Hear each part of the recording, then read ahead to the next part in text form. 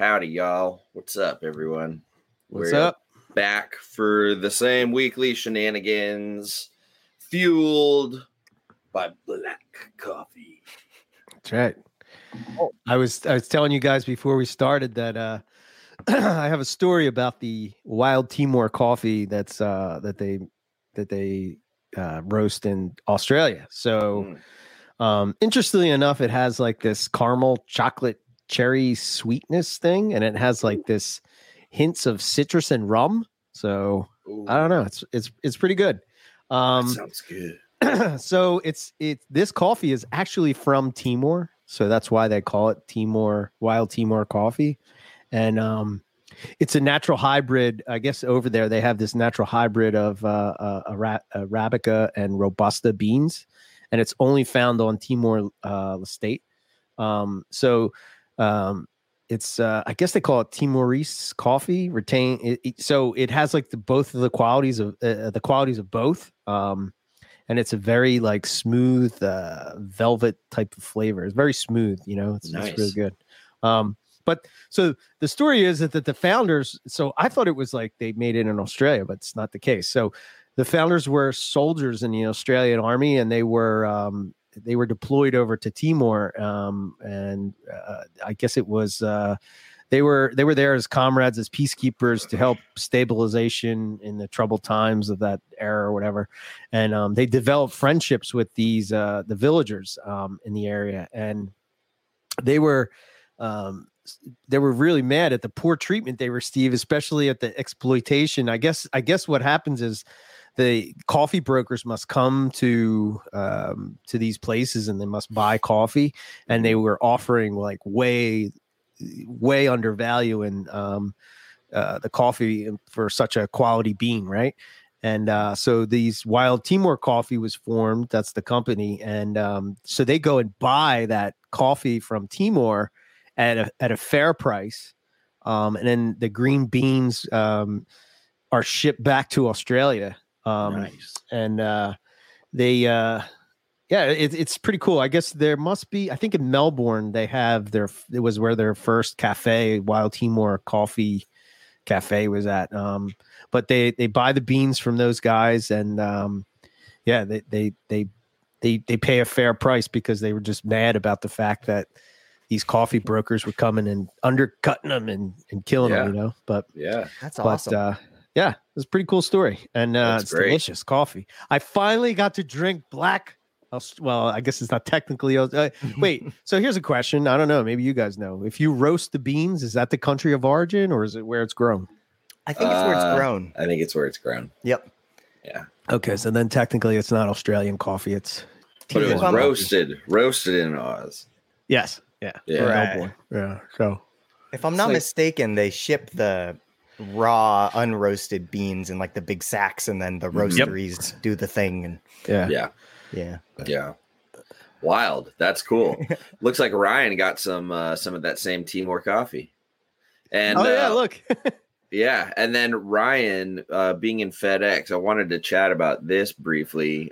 So I'm sure several people outside of us here were affected by FedEx and weather delays at Indianapolis. I know there's some weather and flooding that's kind of out of control, but like shipments held up for like 5 days. So I hope everybody's getting their animals unstuck finally and things are going. So Ryan, if you can confirm it, we would love a morning message of positive encouragement, at least from an inside man, saying that the cogs on the wheel are at least still turning, or at least still on.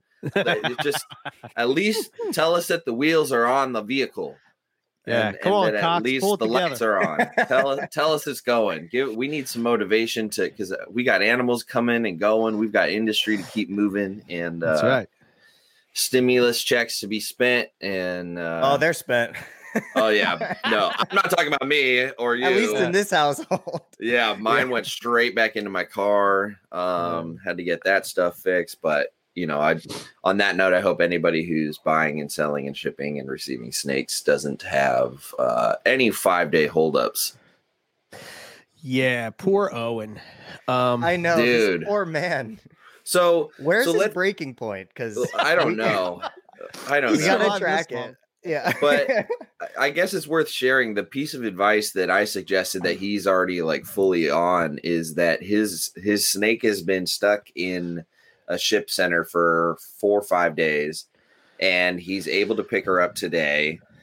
The animal will have been without water and proper climate for that 5 days. So you don't want to warm that animal up right away. You want to gradually get it back up to speed. But what you can certainly do is make sure that it's hydrated, and you can gradually warm its body temperature up with lukewarm water. So I suggested just, bring a bottle of water that's like lukewarm or tepid and a Tupperware big enough for that animal to like partially soak in. And he was like, oh yeah, already on it. And to me, that just seems like, we get animals in at the shop or whatever that'll just have traveled overnight, and I hydrate them and soak them and, make sure they're taken care of properly as soon as they're out of that, shipping container. And I can't imagine, 5 days, that's a long time. We don't necessarily see our snakes drink water every day, but you got to believe that 5 days, like that animal's going to be thirsty. Absolutely. Yeah. Lucky for him, it's a rough scale python. It lives in the Kimberley, and I'm sure, well, that one didn't live in the Kimberley. I don't know. I don't know if those same things apply once you're out of that, but yeah. Ryan says the cogs aren't looking so shiny. Christmas volume with Skeleton Cruise. Well, at least the cogs are on. That's a win. We'll take it. Yeah. We'll take it. Yeah, that's the thing, man. He's probably in the same problem that I'm at. Nobody wants to work. Yeah. So yeah, a lot of people are working at home or want to work at home, and I don't know. Yeah, I feel really lucky. My blackhead was delayed as well, but luckily only for a day. And when Owen's saying like rough scale's been stuck there for 5 days, that's a nightmare. Yeah, I've never had that. I've never had that for sure. I've had an extra day hang up. Yeah. But I don't think I've ever had anything go over the weekend. Yeah. So fingers crossed. All those little critters are all right. Yeah, that's a good point. It it could have not had a drink before it left. It depends on. Yeah. I'm assuming it was probably cared for, decently, but Sure. Yeah. So I think it's just a good tip to mention whether your animal's coming in from 1 day or 1 week, mind the hydration factor. Yeah. Especially for certain species. I do, like when I do ship out, I try to make sure that I give it fresh water the day before, just so that, because especially with Morelia, they just seem to be drawn to fresh cold water. It's like they can tell. Oh yeah. Yeah. So yesterday was my big water change day where I go through and disinfect bowls, replace deli cups, and right on cue, as expected, those 3 F1 pop wins from 2019, all in their suspended water bowls, flooding it. A couple babies. This one MIA jungle, she always floods hers when she gets fresh water. Right. Yeah, the rainbows go drink it right away. The Crebos go drink it right away. So they certainly know. They definitely. Do you guys have any snakes that just want their water to be dirty? I have the blackhead male. Every time I change the water, he scoops wood chips onto the top of his head, and dumps it in the water every time, without fail. Maybe it's flavor. I don't know. He's making it like a tannic tea. A lot of outdoor turtle keepers, they swear by that. Yeah. It's the weirdest thing. He did it at the shop too, because he was at the vivarium when I was working there for like months before I bought him. And it's just his thing. Huh. My mad hogs will occasionally get substrate in their bowl. It was worse when they were in tubs, I'll tell you that. But no, the rainbows do it.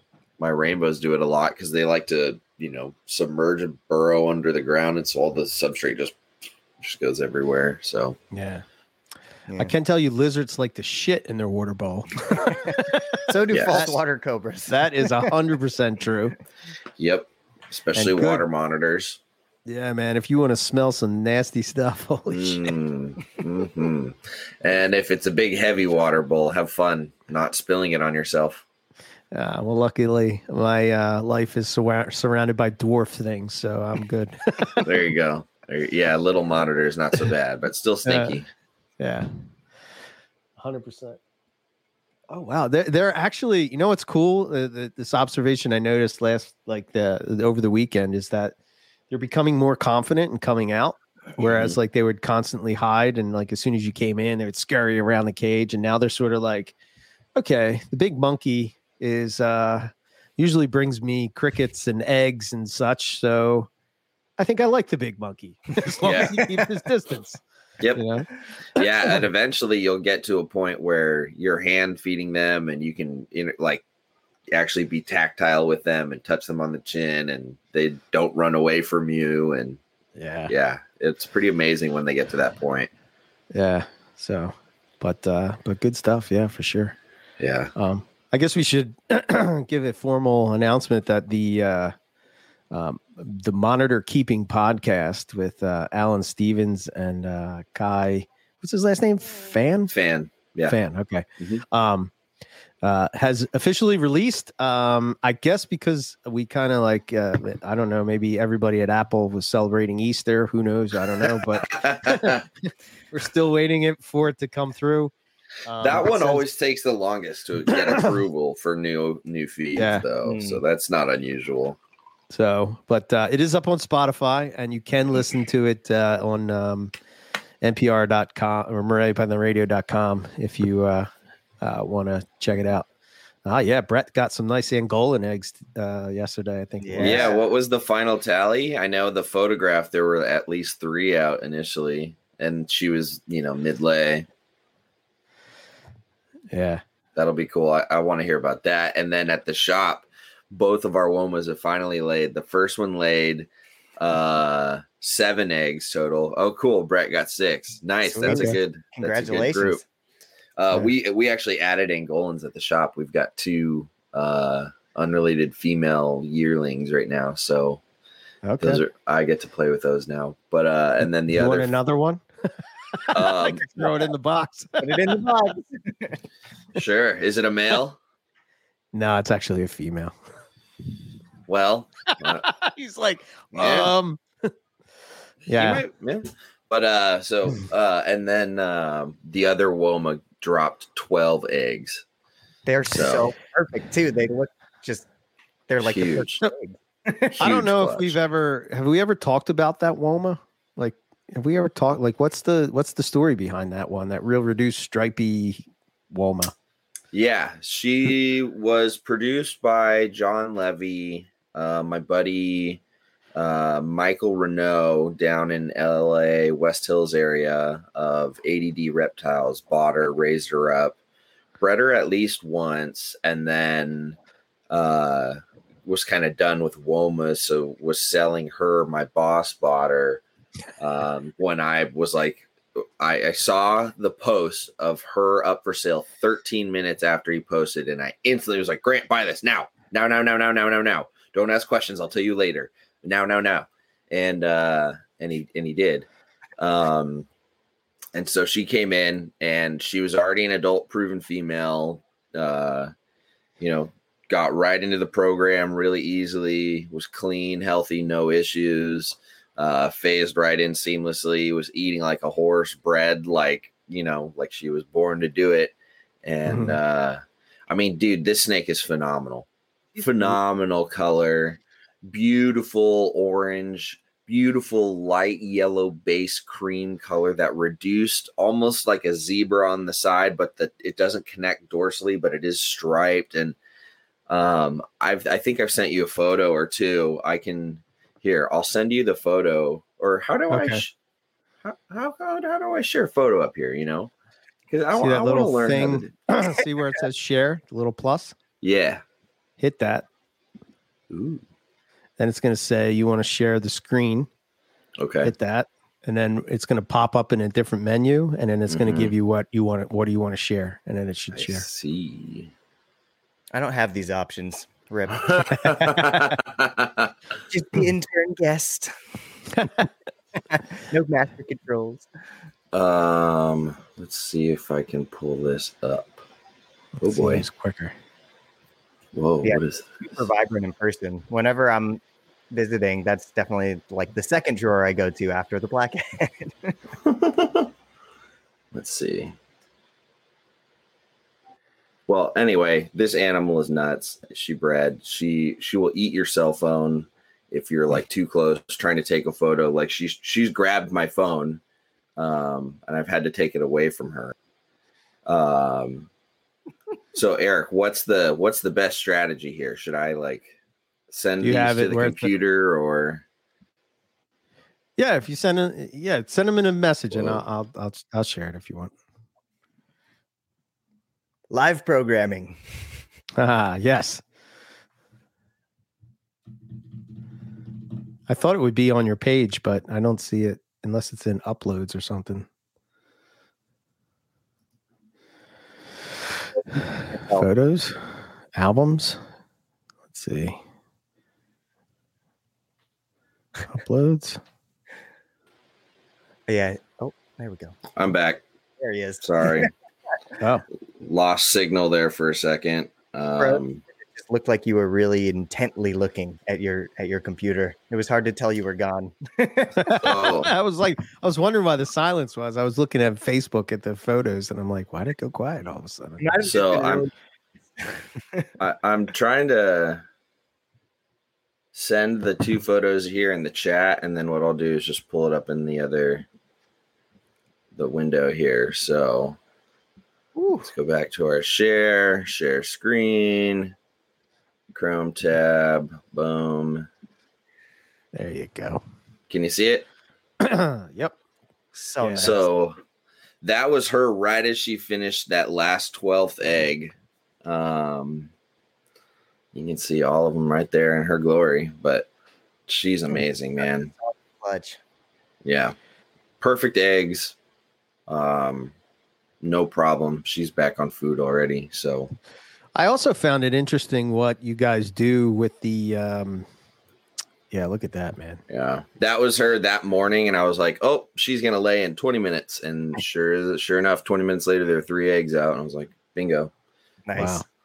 Wow.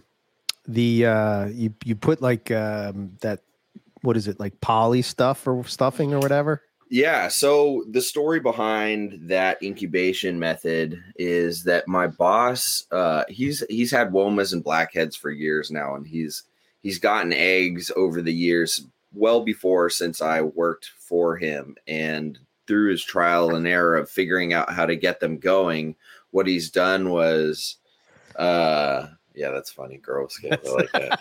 Well done. Well done. Touche. Hey, he's got more hair than me, so you could argue something there. What was I saying? The polyfoam for the eggs. Yeah. So doing the different like half buried media, the eggs got too wet, and the whole point of those eggs are just notoriously sensitive to any moisture.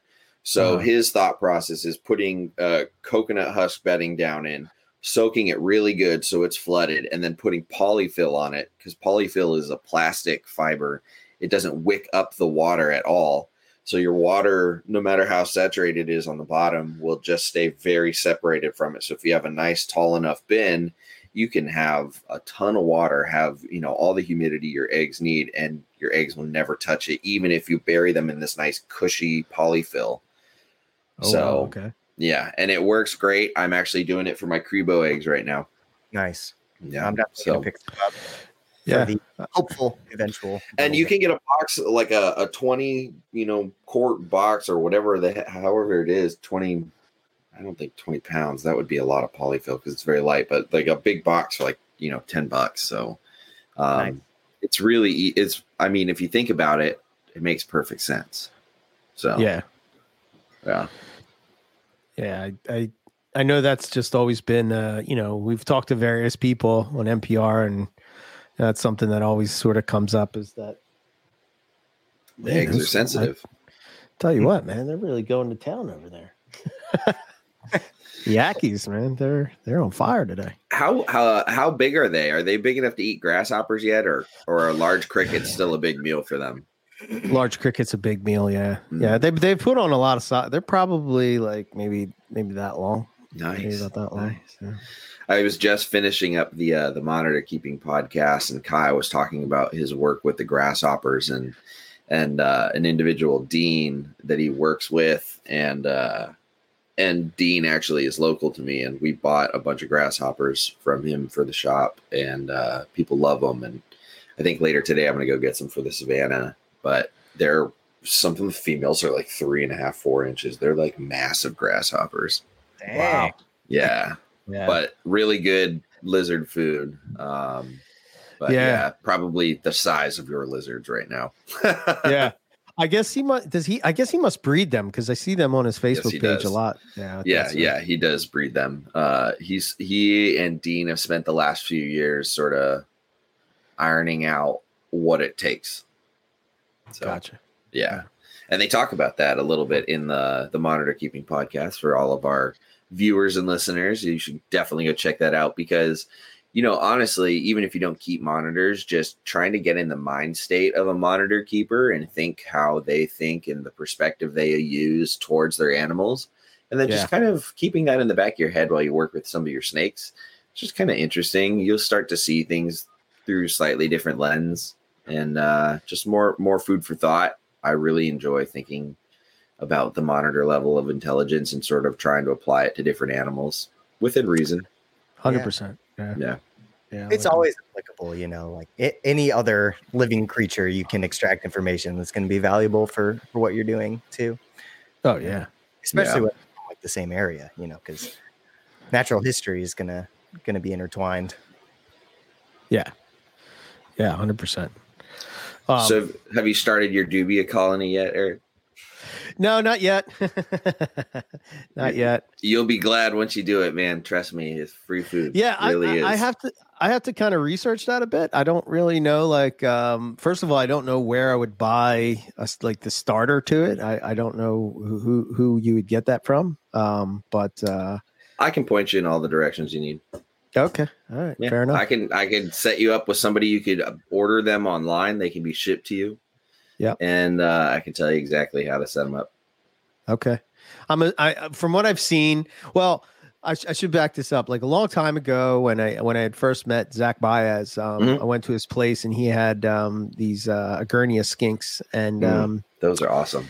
Yeah, man, I loved it. He had like this group of them, and he was telling me, he's like, "Oh man, these are like little savage monitors," and he was saying how there's like hierarchy in this, and you know, and the cage was like maybe a 40 breeder, like a 40-gallon breeder size tank or whatever, that he had all naturalistic and everything, and he just basically, you know, he had like a tote, you know, and in the tote he had like you know, the egg crate or whatever, and you just threw in whatever vegetables or whatever he had, and then, you know, he's like, yeah, just take out a few, feed them, and that's that, you know. Yeah. Like, wow.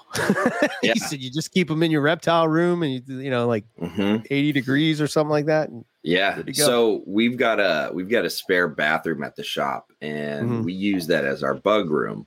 So we've got some tarantulas raising up in there. Our fruit fly cultures do really well in there. We're pupating our own and breeding our own superworms in there, as well as dubia roaches. And we set it to about 82 degrees. And every week, the roaches get, you know, weekly changeover of food. And every week they get either carrots or like orange slices cut up in there, and that's sort of like their hydration and a lot of nutrients and vitamins. And then we will also throw in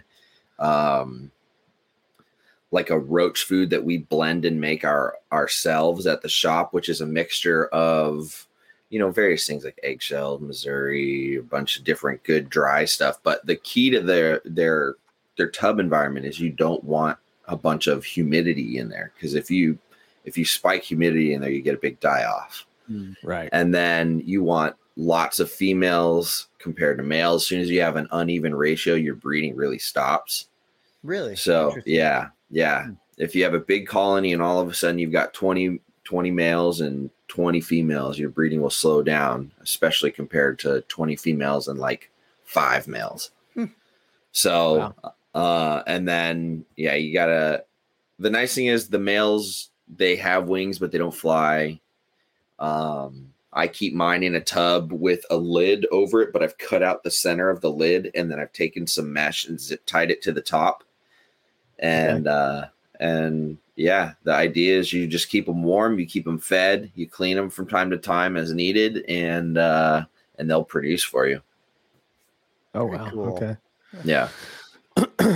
You just have to have enough to get a colony kick-started.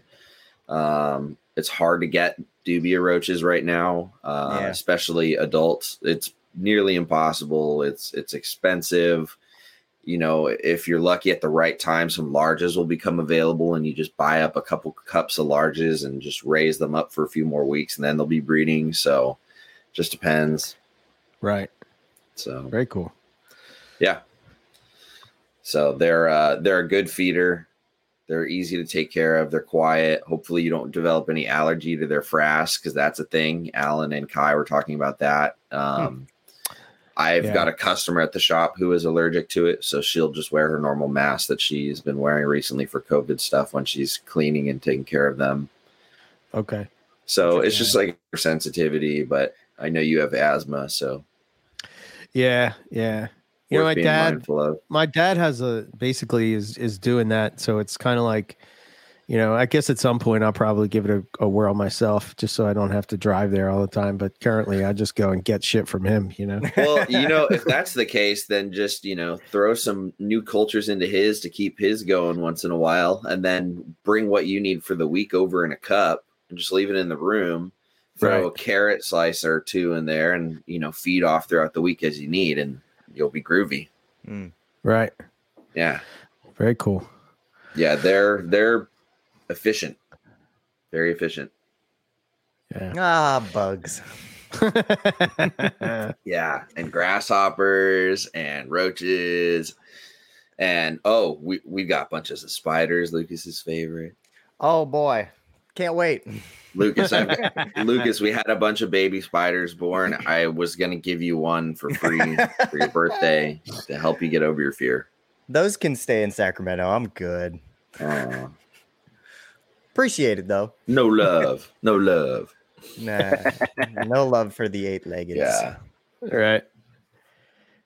Oh man. So what's the ongoings with so I want to hear what's the status with Lucas's Bredli, because there's been some developments as of late, and then I want to hear if there's any updates about the diamonds, Eric. Ooh, so currently I did catch a lock last night, so that was nice. Good. They're kind of in the lay box to get. I don't know, they're actually out right now. Getting a midday bask or something. Yeah. You know, I was gonna take her out on this show to just show what she looked like, but I don't know. It looks like they're about to get frisky. So, ooh, don't want to interrupt that. No, I don't think we have the public rating to show that publicly. That might be a little. Yeah. Might have to save that for later. Oh man, well that's cool. Very cool. So, what did you guys think of the Imbricata over in? I wasn't sure if you wanted to talk about that or not. Why not? Yeah, I don't know. Yeah, we don't know what constitutes that group, right? We don't know how many males, how many females. Just no. From what I see, it looks like it's a pair, but I don't know. Right? Could be more. Could be less. That is huge. That is incredible. At the same time, like it's also it was a confiscation, but at the same time, think about it. Now, whatever founding stock is going to come from a pair. True, but there's already Imbricata in Europe, case, right? That's true. Yeah, we need more. No, I shouldn't say that on the air. I was going to say we need more people to make a poor mistake like that. Just like widen the gene pool a little bit, but that's not ethical, and I'm not going to stoop to that level. So some confusion in the chat. Eric, do you want to break it down real quick? Okay, yeah. So there was a post that was on Facebook the other day. I don't know who they are, but apparently they're in Germany, of course, the land of the portal. The portal. Yeah. And apparently there was a confiscation of Borrelia imbricata.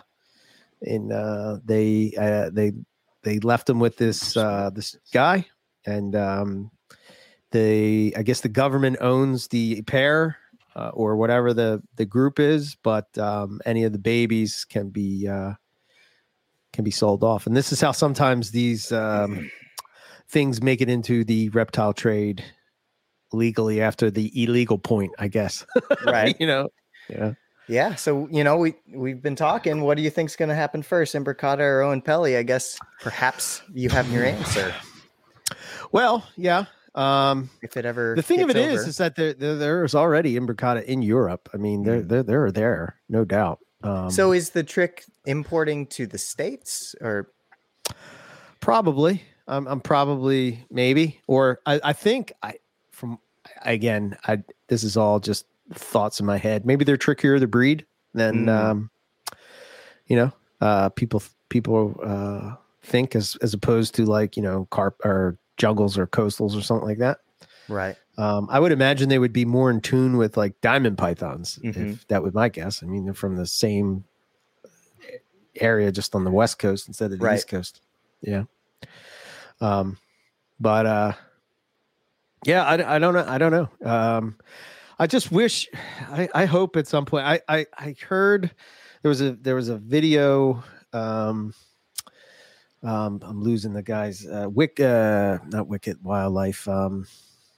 He's an Australian guy, and he talks about Australian wildlife. He's got a good channel. He talks about just various things. But anyway, they had a talk the other day about should Australia legalize exportation of captive bred animals. Mm-hmm. Yes, and that just makes me happy. Yeah, I know, right? And that just makes me happy that that the discussion's even happening. Yeah, Yeah. So that makes me think that there's hope. There's always hope, man. That's the thing.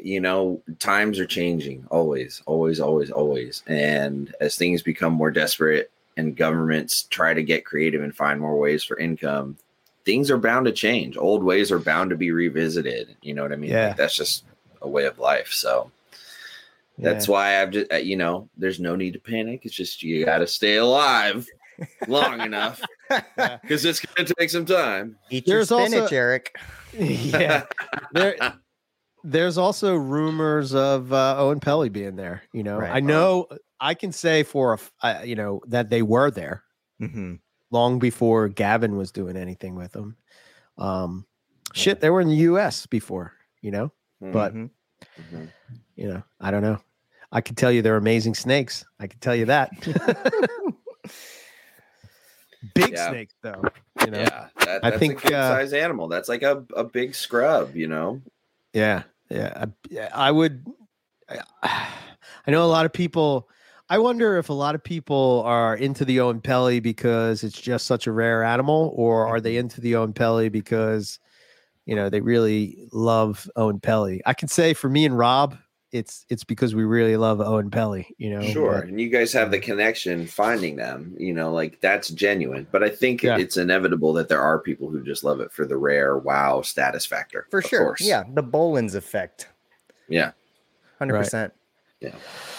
I mean, if and when they do get over here and somebody's successful, they're going to be expensive as all hell, and everybody's going to want them for the Instagram feed. So that's inevitable.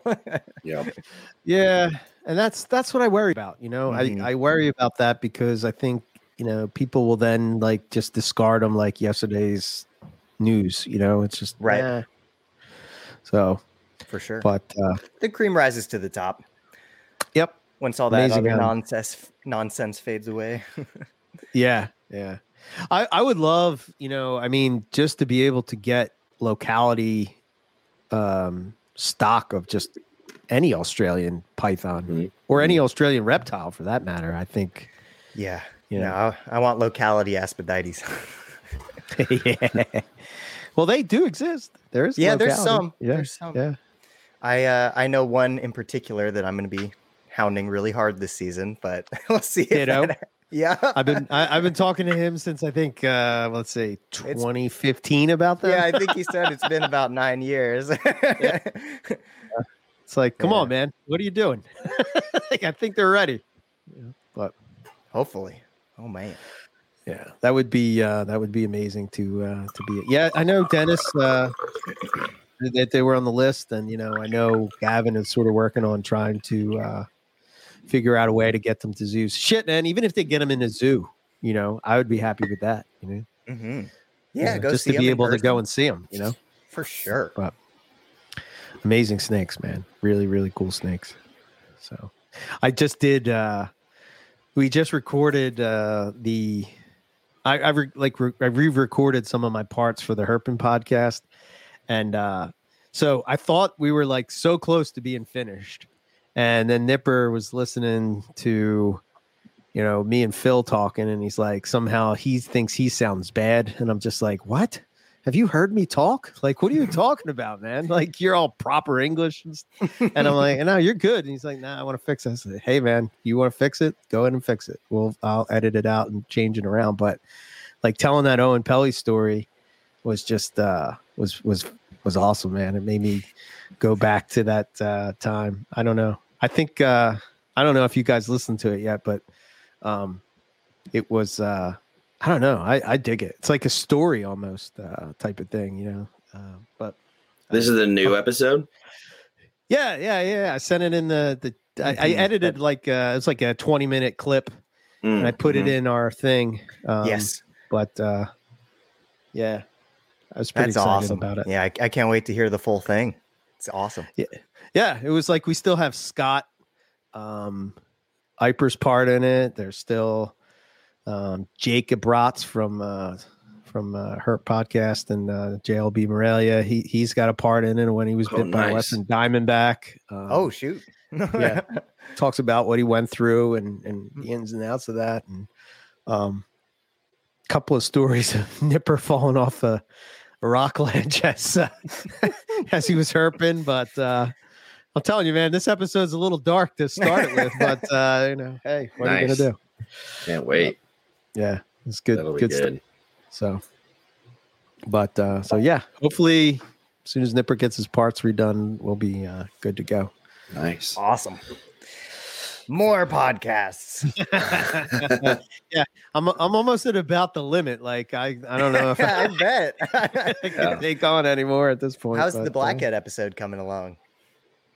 Oh, dude, I can't wait to do that. Yeah, it's coming along good. I'm pretty excited about that. Maybe we'll have you join us, so we can have you geek out as well. Yeah, if you want somebody to come nerd out, I'll be there. Yeah. So that reminds really me, cool I gotta do some work on Collybird Corner. Yeah. We got some things to we got get some going, recording to do. Yeah. Yep. And I've got another Humans of Herpetoculture lined up later in the month that I'm really excited about. Okay. Sweet. I'm going to talk to Casey of Zion Hill Exotics, and she has some incredible Asphodite stuff. So that should be a really fun chat. Does. Yeah. Nice. And the sail fins as well. Yep. Nice. Yep. Looking forward to that one. Yeah. Very, very cool. I'm pretty sure she's purchased a sail fin from Grant in the past. Mm-hmm. One or two even. I know she also has her eyes on the reduced pattern clutch. We chat about it. Nice. Nice. I think, I go back and forth with this. I have 2.2 Walmas, and it's like, if I add more Walmas, that's some carpet morph that's going to get cut. Well, you got to have your carpet morphs. You should just let all those live over here. All those Site B. Yeah, I'll be your Isla Sorna. West Coast side. Yeah. Just kidding. EB Morelia, West Coast. Yes. Yeah. I'm West Eric. Yeah, there you go. Warwick. I don't know. It's weird. I don't know. I just don't get as excited about those things anymore. I don't know why. I don't know what changed. I don't know. No. Yeah. But like, it's just so weird. Like, when I first, I don't know, man. It's a weird thing. Do you guys get excited about morphs as much? I still do. I still have boxes I want to check though. That's because like I set goals for myself a long time ago that like I just got to see through, Mm-hmm. Like I want to see I want to see Xanic tigers, and then I want to really make nice ones. I want to see what else? Albino citrus tigers and whatever I definitely else. want to see that, man. I can't wait till they patch out. Yeah, she's 10 days into her maternal incubation, holding like a champ, awesome. dude. Yeah, That's great. I'm looking right at her. So a few days in, after I knew she was good and settled, I lifted the lid off, shoved as much sphagnum moss as I could fit around her without pissing her off, because it's just a little more arid this go around than I think when I did it last time with that jungle. She was just much more packed in, so I tried to mimic that, and then I sprayed it down, and so for a few days there was some condensation on the side, and now she's just settled in, water bowls right near the entrance, and hands off, letting it ride. Yeah. I don't know. You want to touch on that a bit? I know there was people asking questions and whatnot. I mean, maternal incubation. There was a post in the NPR community Facebook page by Andy Simmons. He's letting a female jungle do MI for his first go at it, and he was just he threw out a beautiful photo of her nicely beehived around that clutch, and then was just basically generally soliciting any advice and feedback if anybody had any. And I just told him, just let it go. Mama knows best. Just make sure that, what did I say? Let's pull it up right here. I said, don't stress, just keep a watchful eye on Mama and just let her ride. And that's really all you got to do. If you're planning ahead of time that you're going to do MI and you kind of know the ins and outs of it and you set it up, get it ready to go. To me, it's your preparation is where your work is, and then it stops once the eggs are laid. Right. If you've done it right, the work is before the eggs, and it's usually just understanding your cage enclosure, which you've probably got it dialed in. If that animal's been breeding and living in it for a while, so it's understanding that, it's having somewhere suitable for her to lay. It's knowing, what to be mindful of, make sure she doesn't lay in the water bowl, or that she's got a good thermal gradient, or, just giving her options. And then just making sure that wherever she decides to lay, you're prepared to let that be. Right. Leave her alone. Yeah. Yeah. The other thing I've been doing is I'm much more diligent about my humidifier usage this time while I've got eggs, just in the cage. I mean, it's a 4-foot cage. It's a lot of open airspace. Yes, she's in a tub, a lay box, and the hole is on the side, so any moisture is kind of kept in through that lid, but there's just a lot more air space at play there. So I'm running the humidifier at night to kind of simulate that natural humidity spike when the sun goes down, and then just paying attention to that and making sure it doesn't get crazy. But the thing is, after paying attention to the data from when I did it with my jungle 2 years ago, they allow some fluctuation in the humidity, but they're really good at holding it. I was going to say, really good. I was reading a really interesting paper. I'd have to track it down to recall the author, but it was just completely ignoring thermogenesis, right? We know that during maternal, these snakes are able to generate heat, but just purely from a water loss standpoint, just a mother being coiled around the clutch is so incredibly effective at preventing water loss.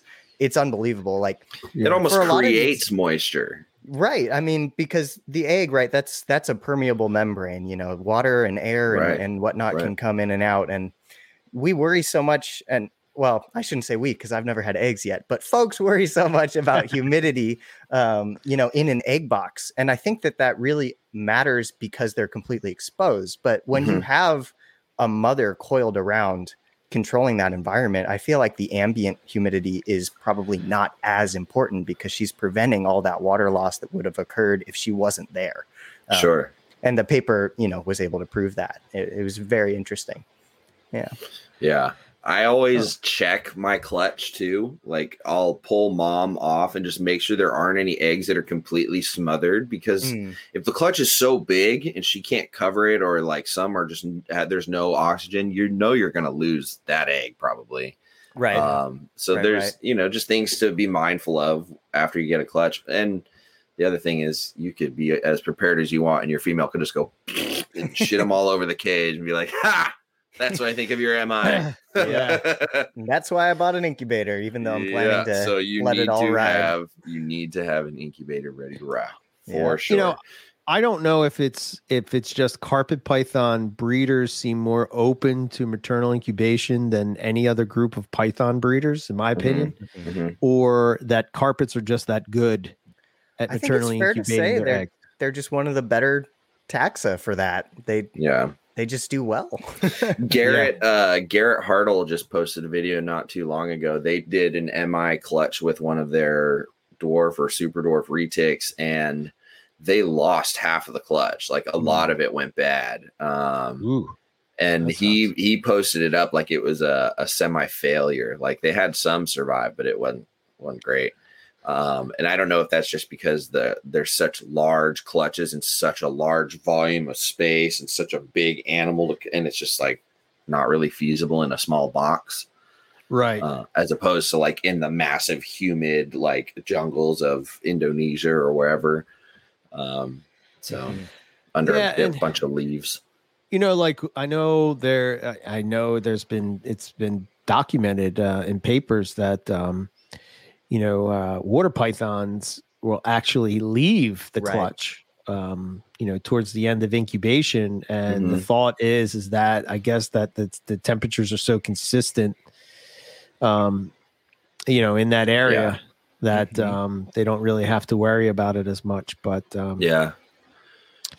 I'm sure certain species can pull it off. I mean, we just don't see it as much. Totally. I mean, it depends where they're brooding, a few feet underground, that environment's going to be a lot more stable and consistent than, say, a carpet laying in a tree hollow, above ground, where you're going to have the day-night shifts. Like it's going to be a completely different ball game, depending on where they're at. That's true. So that kind of pertains to to the pegged comment that Eric pulled up here from Tony. Has anyone with the elevated or mounted hide seen clutches laid in the elevated hide? We see them in tubs and hide boxes, but what about these mounting hides? Now, I can't personally say I've seen anybody post that their animal is laid up in one, but I see it all the time, how much their animals love those hides. Can you think of that at all, Eric? I've never heard that, but I would imagine in the wild, especially...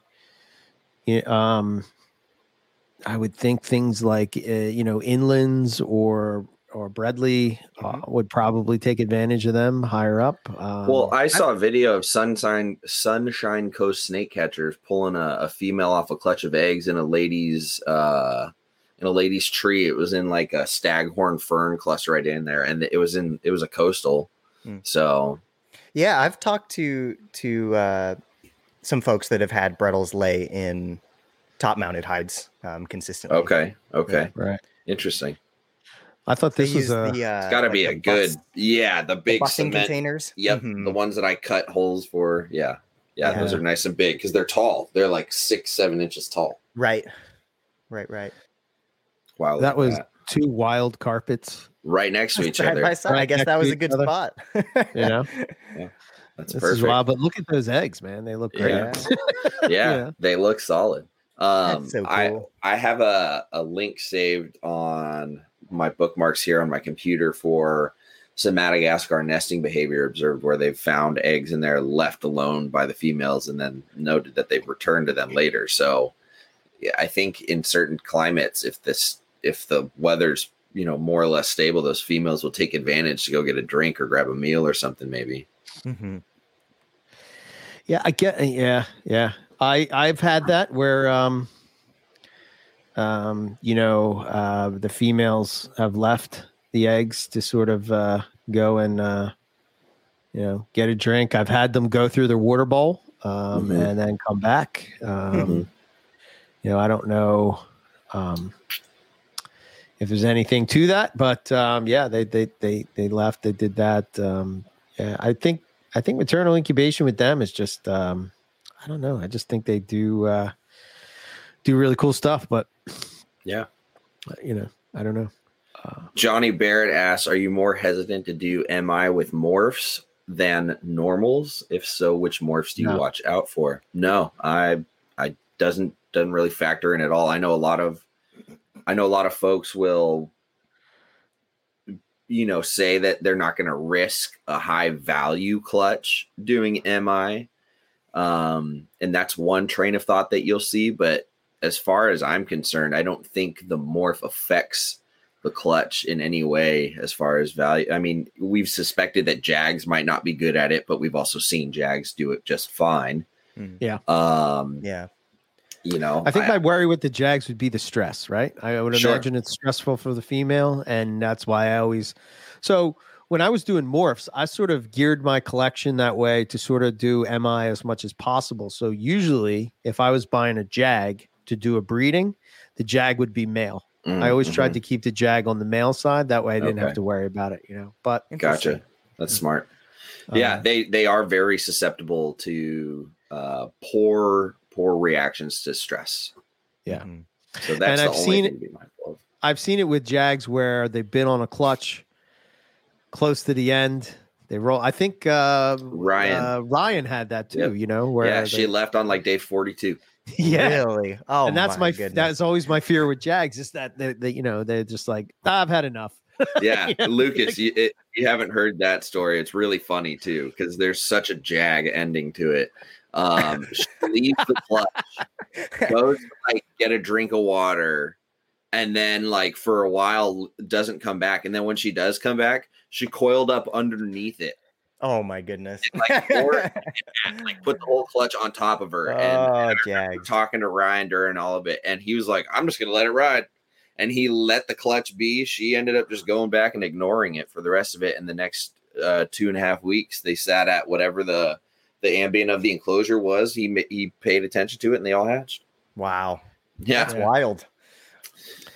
I just think they're a lot tougher than we give them credit for, and I think that our ideas of that is just kind of, I don't know. I think our idea is like a little skewed, if you will. I think that eggs are meant to hatch, so like I think that they're a little bit tougher than we think.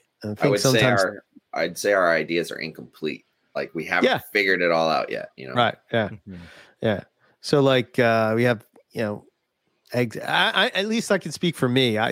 With breeding, that was probably the most stressful part for me, was like making sure that the eggs are taken care of, because it's like, running right to the goal and then, missing the shot, if you will. Right. It's like you've done all this work to get to this point, and then you fail with the eggs, And then on the flip side of that, a lot of people, as soon as they see eggs, they're like, woo, and then yeah, it's over. 10, 15 days in, it's like, what happened? Right. Total failure. So barring like crazy extreme fluctuations, when people say they think they had a temperature spike in the incubator and blame some off result on that, within reason, of course, and within certain species, do you think that's probably a bogus diagnosis then? At least for carpets anyway. I don't know enough. It makes sense to me intuitively that could lead to issues, but it's an interesting question. I'm not sure. Yeah. Yeah. As far as temp spikes, I would imagine that they're probably, they have to be experiencing that. I mean, my eggs in 2019 experienced up to 11-degree temp swings.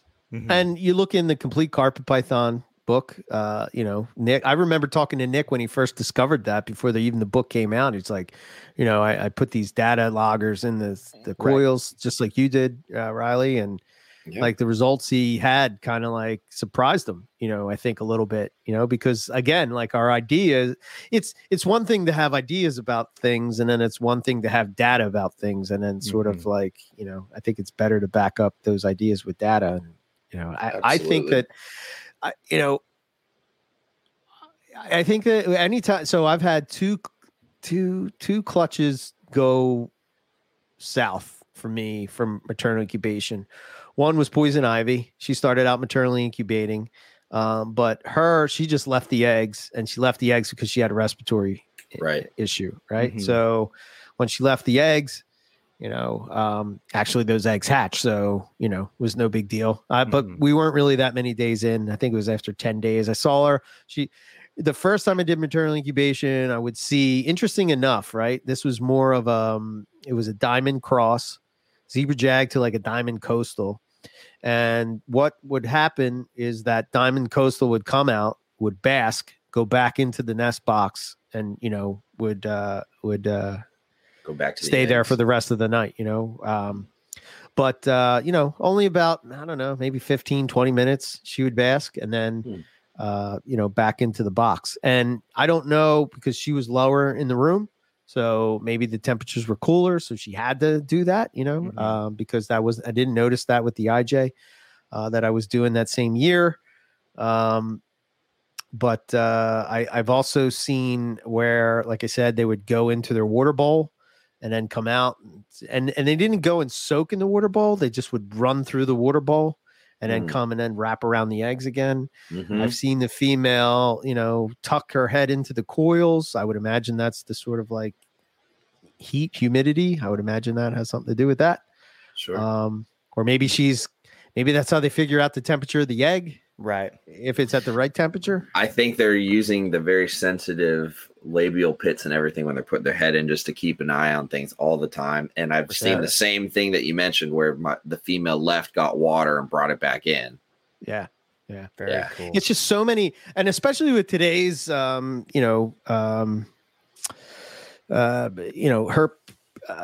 hobby, I think that more and more people are going towards these natural behaviors that they're witnessing and are excited about witnessing. And I think that if you're going to breed and you don't try this, you're just missing out on a huge,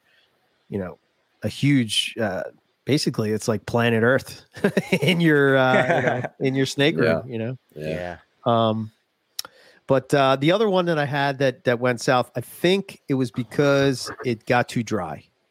And I think you have to sort of pay attention to, I wouldn't say necessarily like a humidity as far as a number, but I think you should pay attention to, just like take a peek at the eggs every once in a while and make sure they're okay. But these eggs kind of dried. Now, maybe they were shitty eggs to begin with and they just kind of went downhill. I don't know. Maybe she wasn't good at keeping them humid, but most of the time, the majority of the time, it's just set and forget.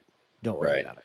And there is something to be said for some females just aren't cut out for it. They're not good at it, right? They just they don't lay appropriately. They don't seem to have any intention of maintaining any sort of cluster or anything. So my Xanic Coastal from last year, she dropped a clutch all over the place, like didn't even try to put them in the same spot, right? And so I was like, okay, yeah, well, I definitely am not doing MI with you. This year she's in a bigger cage, and I'm curious to see if she does the same thing and if that's just like a behavioral thing for her. Because this time now she's got the room where I've got a nest box in there with her and a covered hide and just a greater thermal gradient.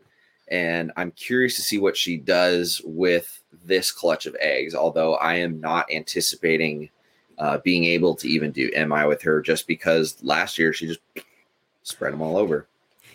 Yeah, I think with MI, you have to be prepared. I think that you have to have, I think it's really a good idea to have the female conditioned for that, because she's not going to eat, at least my females are not going to eat throughout the breeding season. And then, into, what are we looking at? Another 3 months to sit on the eggs. Right. That's quite a long time. Especially if she has to do the thermogenesis, right? That burns more calories, the shivering. Yeah. I mean, I've done it with morphs, and eventually, these are expensive morphs, I guess. The value of the dollar of the animal doesn't impact the quality of the incubation. It's just how much are you willing to leave up to mom, and how much do you want control? Look at that little face. That's pretty cool. Yeah. Great and then shot. see how there's a bad egg right in the middle there. Yep. I didn't pull any of that, Yeah. So no, if it's a good egg, it'll go. If the climate's good, the bad eggs will die off and shouldn't theoretically affect the other ones. Yeah. Yeah.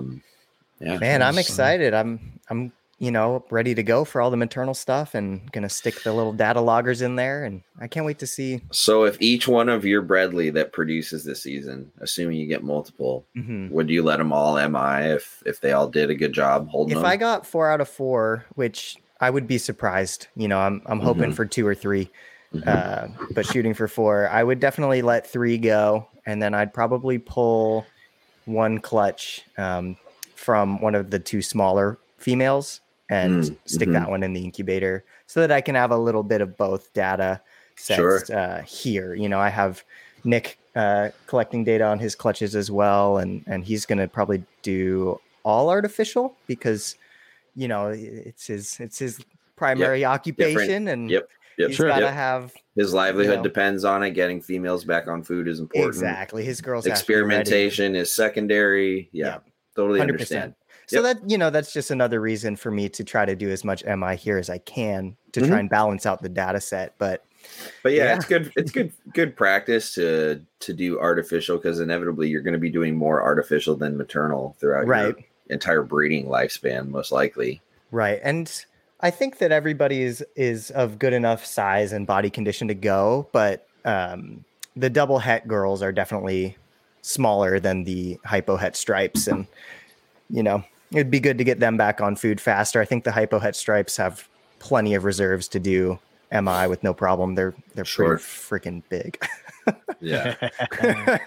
So are you still pairing and separating for feed and then repairing and leaving the cages dirty for the females and that sort of deal? Yeah. Where I'm at is I've got 2 or 3 meals into all of them. I have everybody into shed, either currently in shed now, or I had one guy that shed out already. He was a little ahead. And I do actually have them all paired at the moment, but I'm not really expecting to see much until after the sheds. I had one of the bigger hypo het stripes reject that last meal, which was interesting. First time for that. She has never done that. So yeah. And then I sent that picture. Was that yesterday? I think that was yesterday.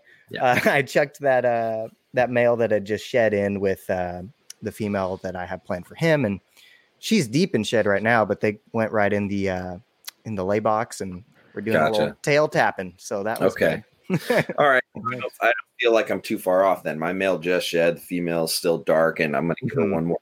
I think that'll send her into shed. So nice. bredli are all new to me as far as their breeding cycles go, and I'm always cool to have you alongside to sort of like see what your animals are doing, to kind of gauge what my doing and understand them a little bit better, because up to this point I've just treated them like hardier, more cold tolerant carpets, and don't really have much of a specific, deeper, further intimate understanding of that species distinct from Morelia spilota. Right. Yeah. And it's interesting. I just kind of follow Nick's timeline to keep the animals that he sent me consistent, which means that I and you, because we're kind of at the same time, are a little bit later than most folks. Which, it's interesting. I see a lot of people posting like clutches and locks, and I'm just like, oh, well, I'm not. And that's the thing. William in the chat just said he's still getting breeding from his coastals and jungles, and my coastals, jungles, and IJs are done. They've been done. You know what I mean? But my Darwins, which I definitely don't understand a thing about at all. After 5+ years of having Darwins, I don't get them at all. I think I understand them less than when I first got them. Right. The female, then the male, they breed, they eat, they cycle, they do everything. And then nothing changes. And so like the male's in there right now, and they're both in the nest box. Like they've, like they're attached at the hip, but like nothing. Interesting. Yeah. I don't know. Yeah. I don't either. It's kind of weird for me with the diamonds, so I can relate to that. Not ever having bred spring breeders. It's kind of like I guess I should do this now. Like I don't know. Yeah. But if I get a clutch from her, she's definitely going to go MI, no doubt. Yeah, 100%. Nice. Awesome. You know? That'll be so freaking cool, man. Oh yeah, 100%. So yeah, another tip that I did with humidity, I did this. I think I got this tip from Josh Easter, maybe back in the day. But I got a bigger size like tub, put the lid on it, cut the hole out of the top, put the sphagnum moss in it. But what I did is I put a deli cup, and he said just to put the deli cup in there, but I kind of put the lid on the deli cup full of water and kind of poked holes all through the top. So if it got kind of shooken around, it wouldn't be, all kind of mess. I did put in the bottom that like egg diffuser stuff. So it was kind of like elevated a bit just in case it did spill or whatever. But the humidity, that water bowl that was inside that tub sort of like really helped with humidity and such. Interesting. That's clever. That's clever. When is the first NPR Patreon stream? Well, we'll probably do that this coming Sunday, unless another holiday jumps in the way that we've forgotten about. Sorry, Easter Chris, took us by surprise. not a single member of the NPR team is a devout Christian or faithful member of any religious sector whatsoever. So although Easter existed, it was not on our minds, and that was apparently Jesus's fault, not ours. But we'll let it slide this time. Yeah. So exactly. Jesus, we're watching you. Yeah. Next week. I thought the whole thing is he's watching you. No. I don't know. It's Uncle Sam and Big We've Brother. reversed roles. We're checking you out, buddy. This is 2021. All bets are off, man. Oh, So look out for an email for that for this coming Sunday. Good point. Thank you.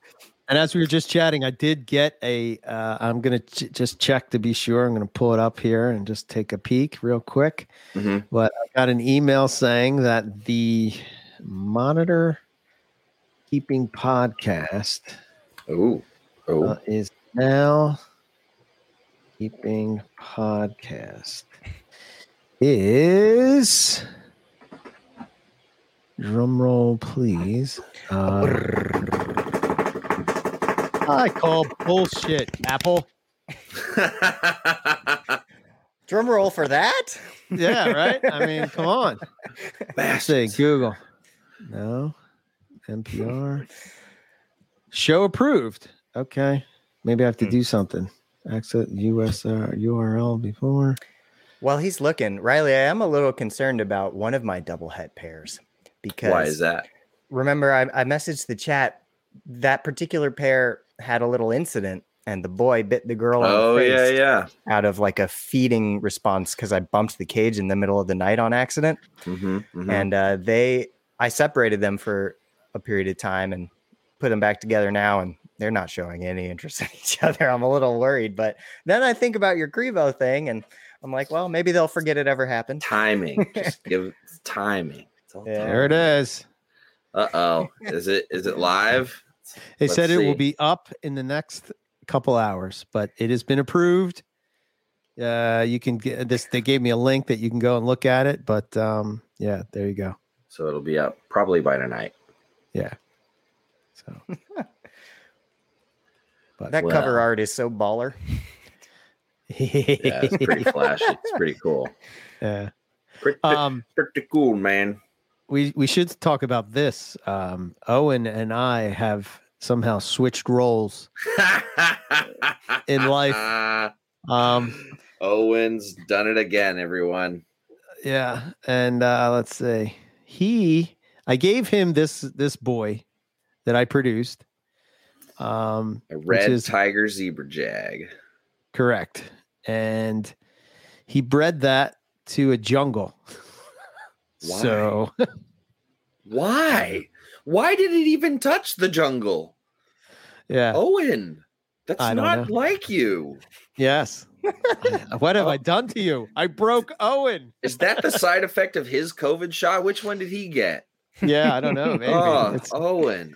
Yeah. Gosh, is the insurance world crushing you that much? Like, damn, dude. I'm sorry. I'm just gonna Owen. Put whatever with whatever and worry about it later. Poor. And then his clutch. Holy crap, man! He got, that huge coastal clutch. Oh my gosh! I think there was. It was like 29 eggs.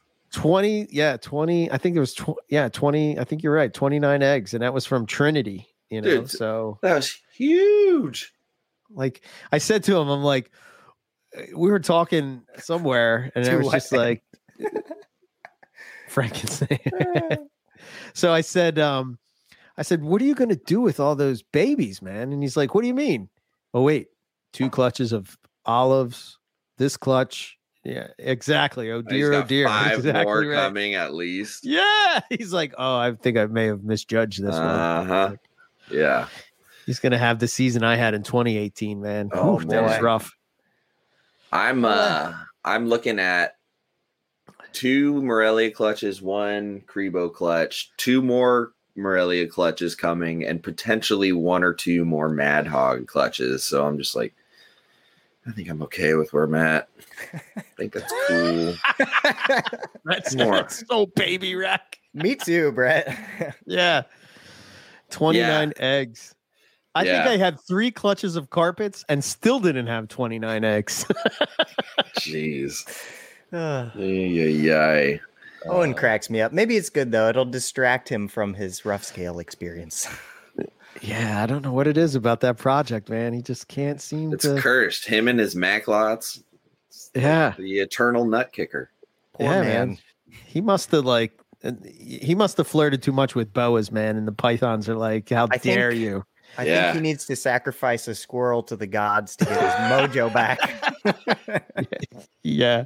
If he sacrifices that squirrel, he might be sacrificed next. Yeah, we might not see him again after that one. I didn't say it had to be that squirrel. A squirrel. Okay. Get a squirrel from We'll get a sacrificial squirrel. You can imagine Owen in a public park just running around, half naked, trying to get a squirrel. Get back here. Come here, you. Obey me. Don't you know? Hiding in the bushes like Rambo with a crossbow. Intern squirrel rat. Jesus. Yeah. You will be my intern. He calls them furry tree rats. Yeah. The furry tree rats. Oh my gosh. Oh, what Owen would do. Yeah. Oh no. Yeah, so Owen has deviated a little bit. He took a hard left from his purest ways. And it seems like I'm going more pure than ever. Like, it's like I don't have any, I didn't have any interest this year in making. He's not even 50. It's like a midlife crisis at 34 or whatever he is. Yeah, I don't know, man. I don't know. Yeah. More power to him, man. I'm glad he's working those projects and whatever. Yeah. I think before he was kind of like, if he sort of delved into those things with me. So I think the way it worked is that he figured out early on, like eventually I will give them to him. So he just kind of he would kind of poo-poo the project. And then he would know that I would give them to him to make it even worse, that I could bust his stones about it later on, that he was working with them. So I think he played his cards pretty good, I think, Yeah. So eventually Eric will give me this. I just have to wait in the corner and be patient. And he's sitting there thinking he's the heir to the throne. He's just like, I'm just going to collect it all. It's all coming here. Yeah. Did you guys see that clutch that Mike Cross posted? Yeah. The Papuan eggs, they're 3rd generation U.S. captive born bred West Papuan eggs. Yeah, man. That's a good dude. Mike is a good dude. I like Mike. Mike a lot. I know he's kind of like the Willy, or not Willy. Yeah, like he's the Willy Wonka of the Morelia world, at least on the East Coast. Like we've only seen him like once or twice, but right. Yeah, comes around once in a while. Yeah, no, that's a beautiful snake too. So that's a good clutch. A 3rd generation female. So that, depending on. Ooh, look at that flaming. Yeah, that's good color. That's really I think that's my favorite Papuan look. Yeah, I love that. Yeah. How dark it gets up here, but man, they're just such cool snakes. Yeah. My other female shed out. She's not going this year. So just the one clutch of Papuans for me. It's about, and I don't have anything. It's about halfway through. That's crazy. Yeah, I know. I don't have any Papuan. I could have bred some, but I don't know.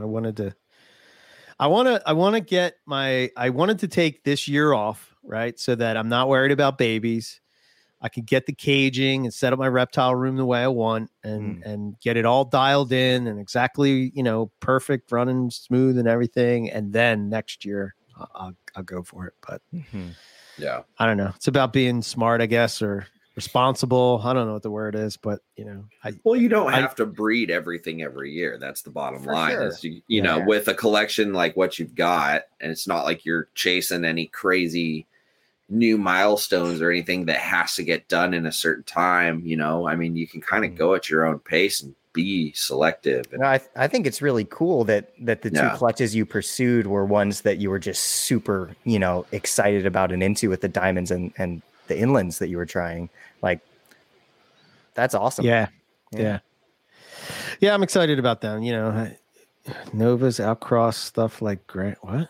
How dare you, Ryan? What are you saying? Not without any good sort of DNA evidence that says they're the same. He's having a heart attack. I don't know, man. That's blasphemous. You know what? I've been so happy to have just a straight out cross up the wazoo from Nick Granite female, and you throw some comment out like that. Oh my gosh! I don't even have Novas. Typical retic guy. What are you gonna do? Damn. See, Ryan, this is why this happens. This is not from me picking on you. This is you. Yeah. Pop into a jag. So, but the Novas, I think more genetic work needs to be done before any sort of line crossing is done there, just so we know what the heck it is. Yeah. DNA evidence has been rejected upon appeal. Is that real or what? Did Chris get put onto a no fly IJ list or something? He's saying not that I know of. I don't know, man. Chris, don't worry. I have babies. I'm going to be sorting some out, so I will contact you. And if you want an IJ from me, I do have some that I can. Some nice stuff. I'll get you going. No worries. Yeah. I need more cages. Ask and you shall receive. Yeah, I'm with you there, man. Like, there's a few things that I know are coming that I want to add and whatnot, but like the next step is upgrading caging for sure. I'm with you. Yeah. I just move into a house, get some more space. Boom, problem solved. Kick out my roommate, take over the living room. Boom, problem solved. Yeah, right. If only life were that easy. Oh, man. Yeah. Yeah, it's that never-ending struggle. It's all about, constantly reevaluating what really, keeps you interested. He's getting his cages together now. I have 4 cages mid-assembly right now. It's been... Yeah. Yeah. That's good. Yeah. Oh, I thought he was putting the cages together right now for the IJs. I was like, ready. All right. Oh, he is. He is. He's on it, man. He's thinking ahead. Yeah. But I have some cool stuff that I think you'll like. So no worries. Riley, we just have to put our collective heads together and rent a building in between Oakland and Sacramento.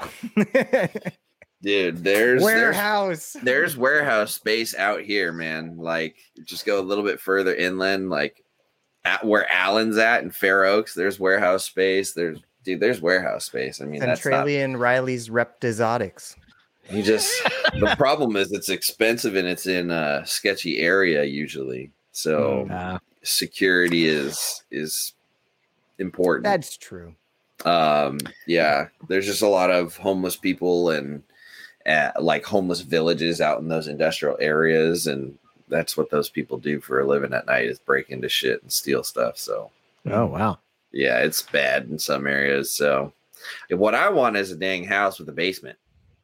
After seeing Matt Manitola's place, you got to move out here to the East Coast, man. Only us East Coast people believe in basements. Yeah, very few houses out here have them. There's a couple that have like sub floors where it's like partial basement, but they're hard to find and usually old beat up houses in sketchy areas. So, first step is just getting a house in a decent area where I don't have to worry about my place getting broken into, and then that will then either open up the garage, a larger bedroom, or something that gets thrown out on a slab of concrete in the backyard, like its own little pop up. And then, that's when growth will happen. So right now is kind of raising up what I have, figuring out where my head's at with a lot of it. Yeah. What you want to keep, what you want to move, all that kind of stuff. I mean, I want to keep it all. Let's be real. Well, yeah, don't we all? So, but yeah. But you gotta do soul searching every year and just see what stays and goes. And the other thing is every year, if you're working on projects and you're improving the project and making newer versions of something or the next generation, it makes it a little bit easier to let go of the previous model, so to speak. So yeah, that's sort of I sort of have a question, and I'm going to throw it out there and see what you guys think of this. Like, so if you're designing a reptile room, right, are you going to take into account that you're going to have holdbacks, so leave certain amount of cage space open? Certainly. Ideally, yeah. That's adult cages. I would at least want to make sure I have a room that has the space to accommodate that, being able to do that in stages, even if I can't afford all the cages at once. Right. Like not filling the room up right away with a bunch of babies, I'm going to leave this area right here open for, growth, Yeah. Ideally, because, it's good to pay attention to what walls are where, if they're an outer wall or an inner wall near a window, how all of that behaves. I would love to, have zones where that's the adult wall. That's the section of male cages. That's the section of female cages. And then here's the grow up racks or grow up, cages or whatever. I think Nick has probably run into this I should say I know Nick has run into this problem, right? Because I know a lot of things he's held back entire clutches of things, and now they're adults, and that is why I have hypo head stripes. Yes, because of that problem. Yeah. So it's kind of how do you do that, and how do you, especially even if you're going to do something like that, even just axanthic granites, right? I have axanthic granites that are double hets, but eventually the idea is that I want to make an axanthic granite. So what happens to the double het? I don't know. I guess that breeding mentality of moving them on to somebody else to breed, I don't know. Yeah, the more I think about that a lot, and the more I see how, Nick has some projects spread out with people he trusts like that, I understand, how you can get to that point. And it really is a numbers game. If you can be hyper focused on one thing and you don't need a whole room, then you never have this problem. But if you're like us, you have this problem from day one. Yeah. The more that I've been thinking about it, because I am trying to have some good foresight and not grow myself into a bad situation. Right. I don't think that I'm going to hold back very many Brettles, to be honest. I think that I really like what I have. And maybe if something pops out that is just unbelievable, then I'll have to plan around it. But yeah, I don't know. I see myself wanting to grow a lot more in other directions, like blackheads and womas. And it's just I'm trying to be smart about how I see things 5 years from now, 10 years from now, and not get myself in trouble. Right. Oh, that's good. Yeah, you should definitely keep that. Easier said than done, though. Of course. It is. I mean, the other thing too is my oldest Brettles are only 5 or 6 years old. Hopefully I have them for another 20 plus. If everything goes well, that's another thing to keep in mind. Yeah.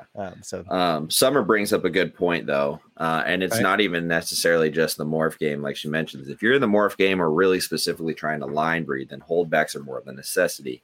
Yeah. So that's where it depends on what you're talking about. If you're talking about a specific project, like for example, with my striped jungles, I need to hold holdbacks. And what I'm doing is, increasing the odds of getting to my goals in a timelier manner. So I've got 2.2 from the first step, and raising them up for the next step. And I'll keep, 1.1 or 2.2 of whatever they produce down the line. And then, once I see more of my end game starting to take shape, then I can start cutting back some of the other steps in the middle sell that stuff off, thin the herd, keep going, and still achieve my goal without undercutting myself. But the thing is, my worry is if I don't hold enough back, right, and something happens, a male dies, a female doesn't take, whatever, and then I lose that entire project because I've sold all the other progeny off. Trick. Yeah, that's the seen thing. That many times. Yes. Yeah, that's why I kept 2.2 striped jungles back, because I don't need 2.2, but if I want to make sure that I can have 2.2 or 1.1 at the very least, 4 years down the line to hit the next steps, then I've got to do that. Mm-hmm. And the animals are healthy and they're looking great, and it's like I could sell that second male, but like what happens if that first male then takes a dive on me for whatever reason? Yeah, and don't get me wrong, I'm definitely going to keep something. Like one of my long range goals is definitely to have animals that I produce. Like sure. That's just amazing. That's cool. Have animals, your baby grow up. Right, like get several generations in, and there's something to be said, like with the species like blackheads that only has 6 to 10 eggs tops. Right. It's easy to hold just 1 or 2 back and feel okay about it, or not hold any. I mean, it really does depend on what the population is and what you're if you're breeding to just make more for the market, then you don't need to hold any back. But there's inevitably that little part in all of us where when we see the babies, we're like, ooh, I like that. I like that. It's tricky too. I feel really bonded to the animals that I'm raising up and working with. And like, I have some that just quite simply don't fit into a project that I don't feel comfortable selling to a stranger. And luckily I have a really good biologist friend that is just getting into carpets, and she's starting to dive head first. And so some of them are going to go live at her house, and they're staying in the family. If I ever need them, I know where they are. And I think that's a really good thing. So, I mean, so I have a couple thoughts, but Ryan sort of hit on this before I could say anything. But like the Yakapuri Depot, AKA Russian coastals, to me, that clutch is going to go to very specific people, and, to just ensure that line is still out there. And I would probably hold quite a bit, if not all, poison ivy stuff. I held everything back from that.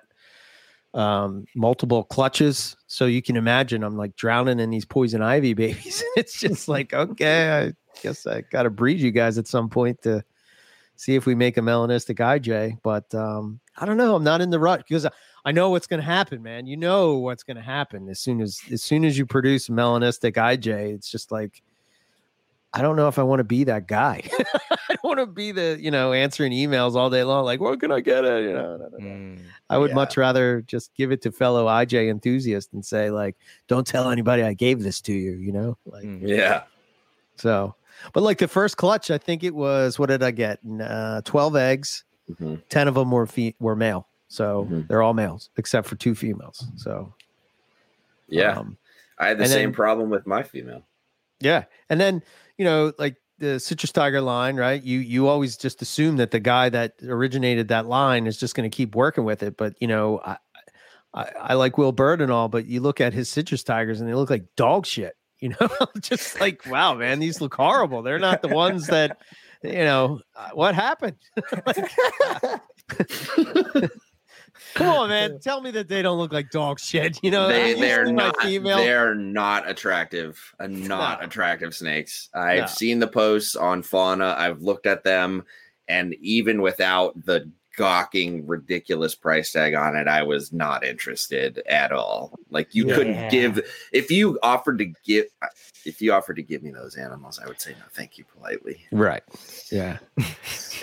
Again, I'm not taking a shot at Will. I'm just saying that, like, compared to what he's produced in the past, those animals just are not on the level of what I would consider after seeing this animal behind the screen here that's sitting on a clutch of eggs right now. Sorry. No, I know where the bar is. Not even close, man. Like the bar is. We've set the bar. We're trying to raise it, not bring it back down. Yeah. Like the animals that I produced in not this past year, but the year before, are just stellar. One looks just like mom. I'm trying to see if I have a picture of her or something like her just to show. Well, there's like, look at this. Come on, man. If you would go look at that ad and then look at this, and he produced her, but yeah, that thing's amazing. That's probably my favorite snake in my collection. That gray and the black and like that big chunky head. And she's 4 foot long. It's an amazing that's snake. nice. I like that. Yeah. It's an amazing snake. It's interesting how within, one complex, you'll get different sizes like that too. Just random side note. Like I've got a coastal from Travis that is 3 years old, and I fed her very lean and sparingly, and I had her out the other day. She's 6 feet long, but like that big around. Wow. Dude, it just her head is like no other coastals in here. Her head is long, is pronounced, but she's as pure as the driven snow from some of Nick's most established lineage, and she's just a huge, long, lean animal. And then, my citrus tiger girl, not built the same, like just a little more condensed and stocky. But anyway, random side tangent. I just thought of seeing your female in that bucket, like totally different size. It's another one, Yeah, look at that. That's killer quality. See, that's where you got to hold back good quality. Yeah. It's I know Nick is kind of coming close with just pure jungle stuff, but his 75% ivories are nuts. Yeah, black and white, man. Those things are cool. I think someday I'll have to get some of those. Yeah, I have a nice ivory that I got from Mike Curtin, and I've never really done anything with them. There you go. So this is the clutch that I'll share this picture real quick. This is going to suck for people listening, but oh well. Oh my goodness. Yeah, that thing is smoking. What the heck is that? You remember those banded IJs I was talking to you about that I'm going to send your way? Yeah. That is incredible. Yep. Yeah. Wow. There's some amazing stuff that can be done with selective breeding. So that's where holdbacks come into play. But if you're breeding something and you've just got your established pair and you're just breeding stuff to keep out into the market and keep it coming and keep it available for people who want it, which is totally awesome, then you don't need to hold stuff back. So like, I don't know, what's a good example of that? Bredli. You can make a bunch of Bredli just to keep the hype fulfilled. There's a lot of people, like Owen was saying last year, he made a bunch of Het Stonewash the year before and had a hard time selling them because people didn't want Het Stonewash. They just wanted normal Bredli.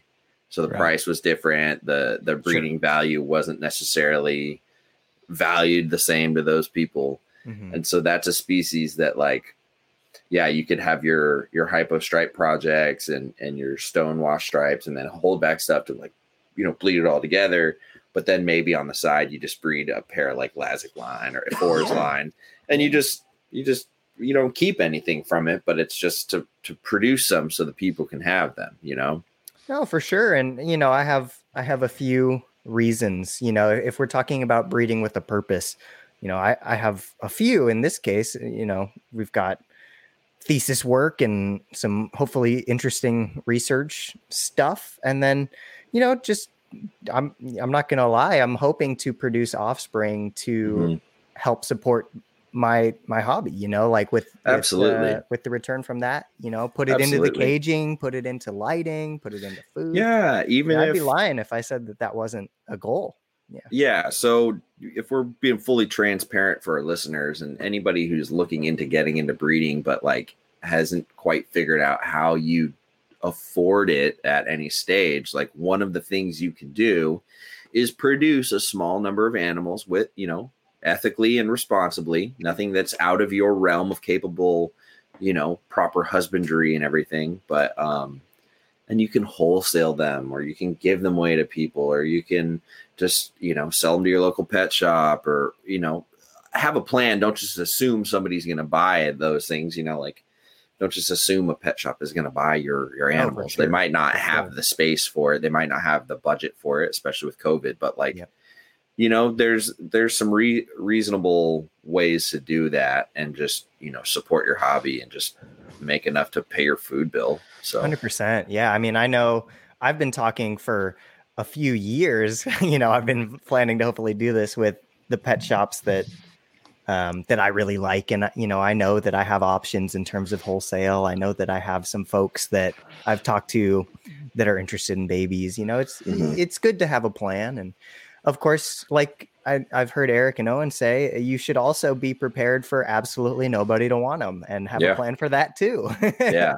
It's so true, especially if you're trying to if you think of yourself as somebody entering the marketplace that has so many established names and members in it, and your name is fresh on the scene, has no good or bad things to it. It just doesn't have a reputation known to anybody, but you try and, just put yourself out there, you're going to have very little hard fought success. You're really going to have to just put your name out there for a few years and just pay your dues and just be a good person, be an ethical breeder, and just pay attention and just kind of go with the flow. And it'll eventually come if you're patient.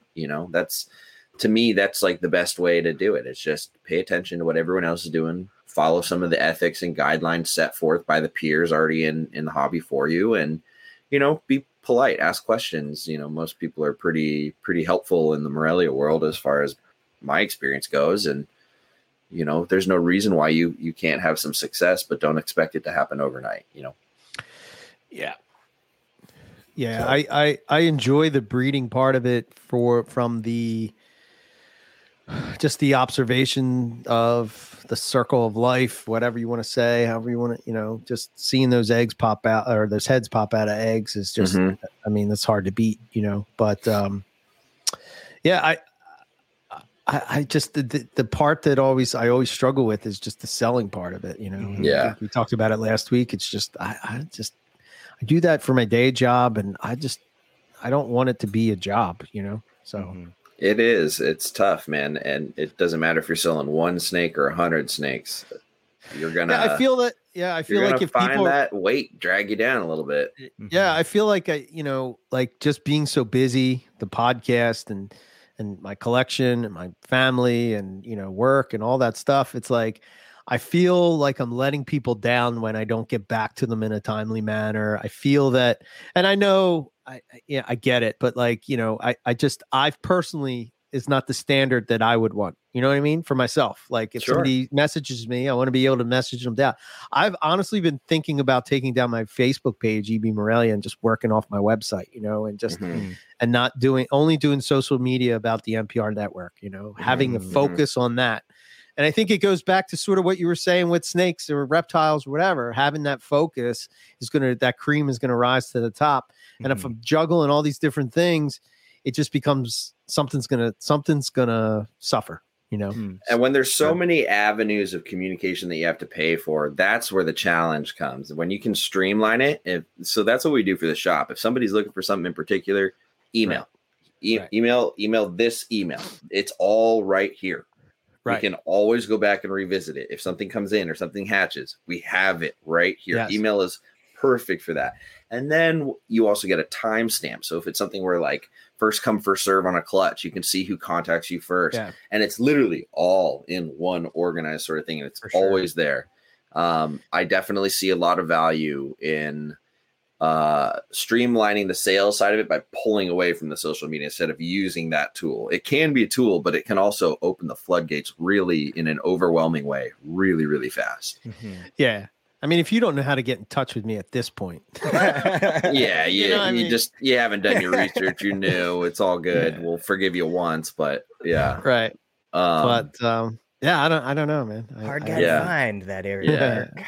Yeah. But, and then Summer brings up a good point, the ethics of it all, of breeding, not to get very, on a preachy soapbox or preachy or anything, but you should keep the ethics in mind.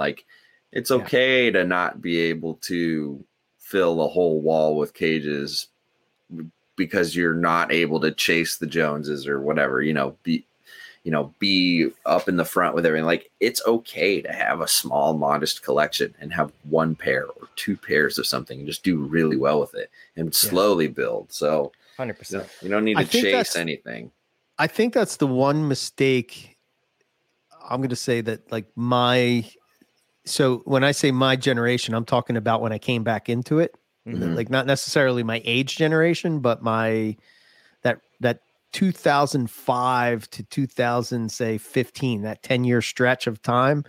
I think that we sort of, there was this idea that, breeding, and like a lot of people that came before us would say, okay, so only produce what you can keep without worrying about having to sell it, and that was sort of the standard. I remember on like the days with the Bush League Breeders Club and all, that would be sort of the mindset, right? It's like only produce because you might not sell them for months. You might not sell them for a year, and you have to be ready to say, okay, I might have to sit on these for a while. I'm going to have to feed them.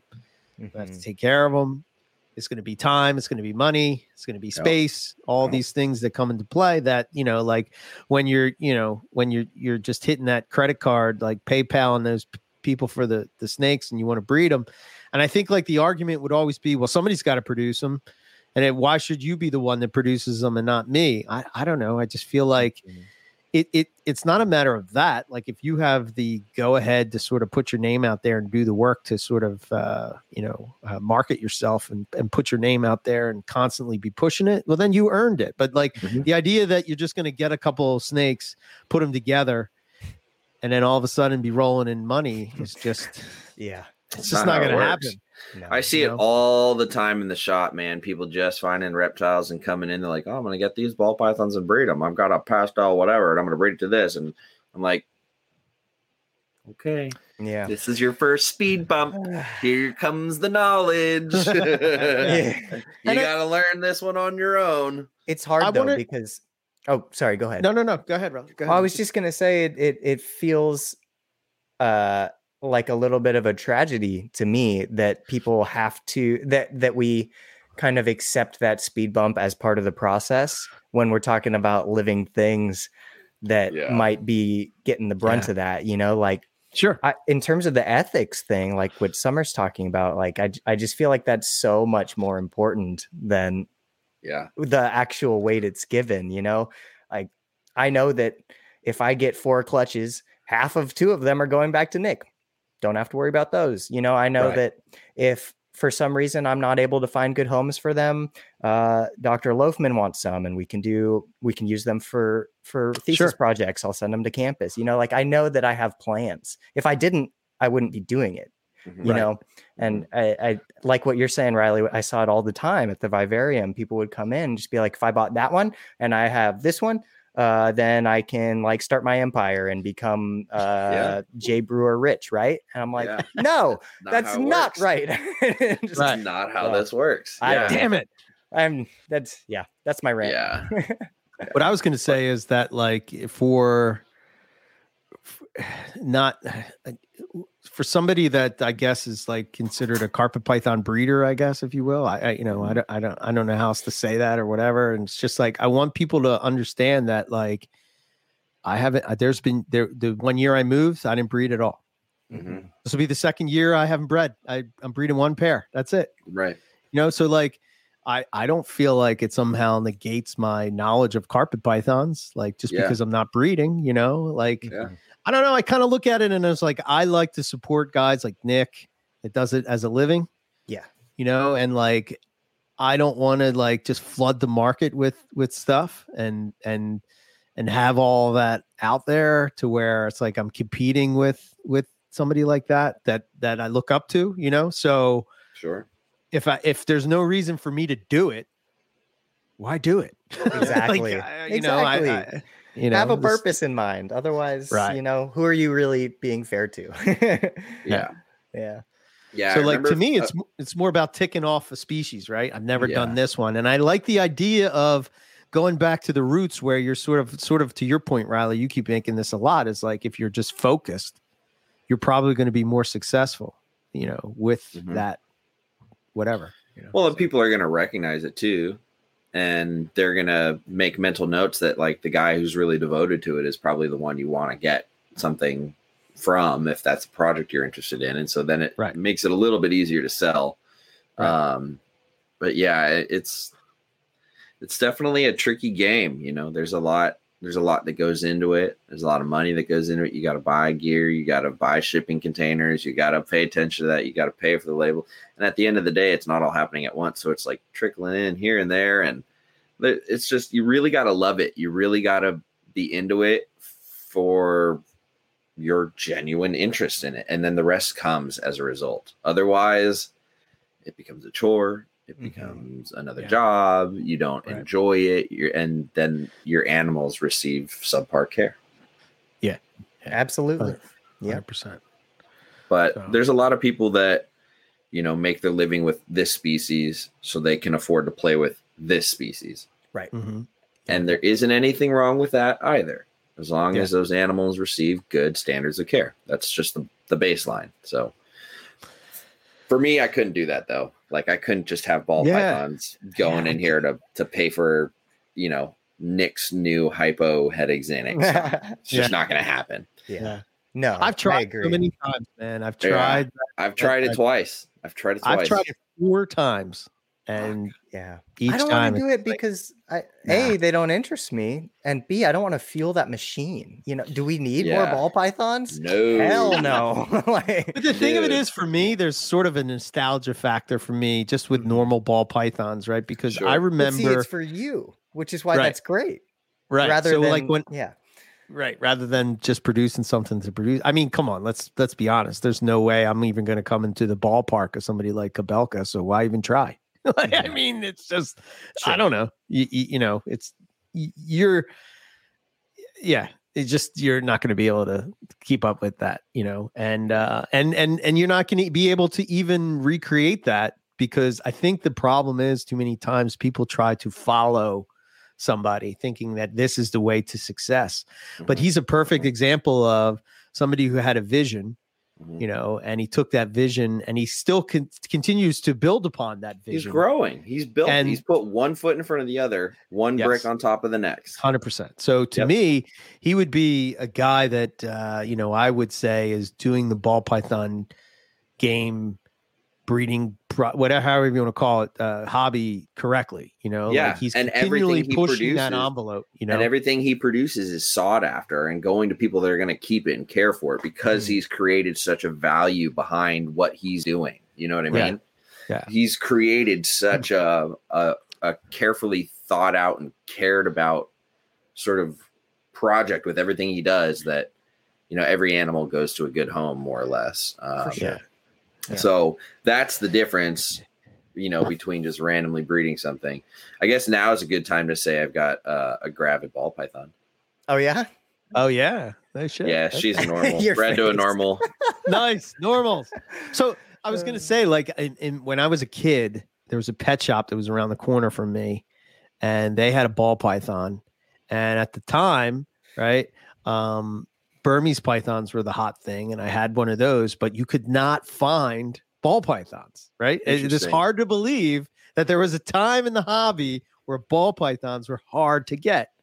And I would go there and I would stare at this snake, just stare at it for hours. Like they'd kick me out of the store, like, oh, get the hell out of here, kid, blah, blah, blah. But I'm just like amazed by this python, because here I am dealing with this Burmese python that's like, 10 foot plus.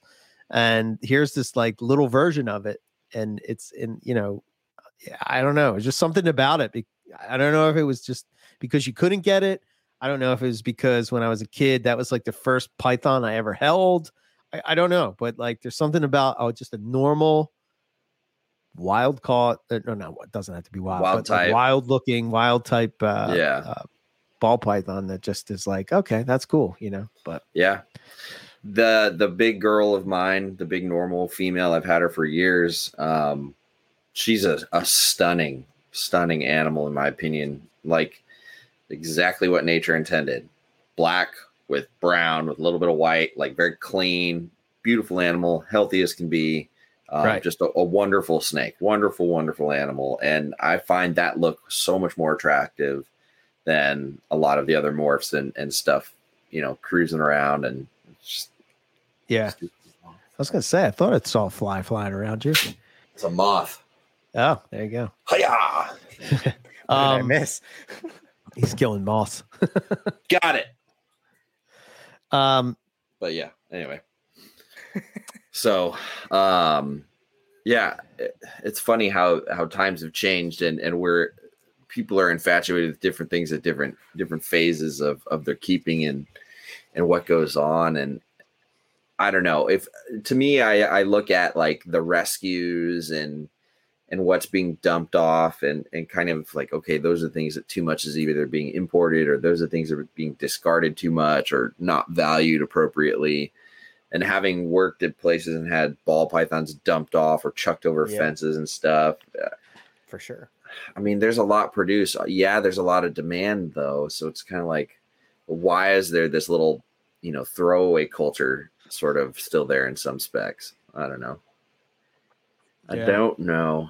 Man, I remember a few years ago when all the arguing on Facebook was all about, when are you a breeder? What does it mean to be a breeder? And that's like, everybody was like trying to get that label to like validate themselves in it. Mm-hmm. I remember it was the big argument. It was like, dude, why do you care? Like, stop chasing the label. Just keep your snakes. If you want to breed something, do it. Technically, you're a breeder as soon as you produce something, if we're really getting down to it. But like, why? Yeah. What does it mean to have a label? It was just a label. And I used to get people so pissed off at me. I'm sure there's people that are like, that guy, because I would tell them just to shove it. Like, I would just tell them, like, stop. Who cares? Just keep your damn snakes and like what you like. Like, do what you want to do. And they'd get so pissed off at me. I'm like, who cares? Just a freaking label. Right. So I don't know.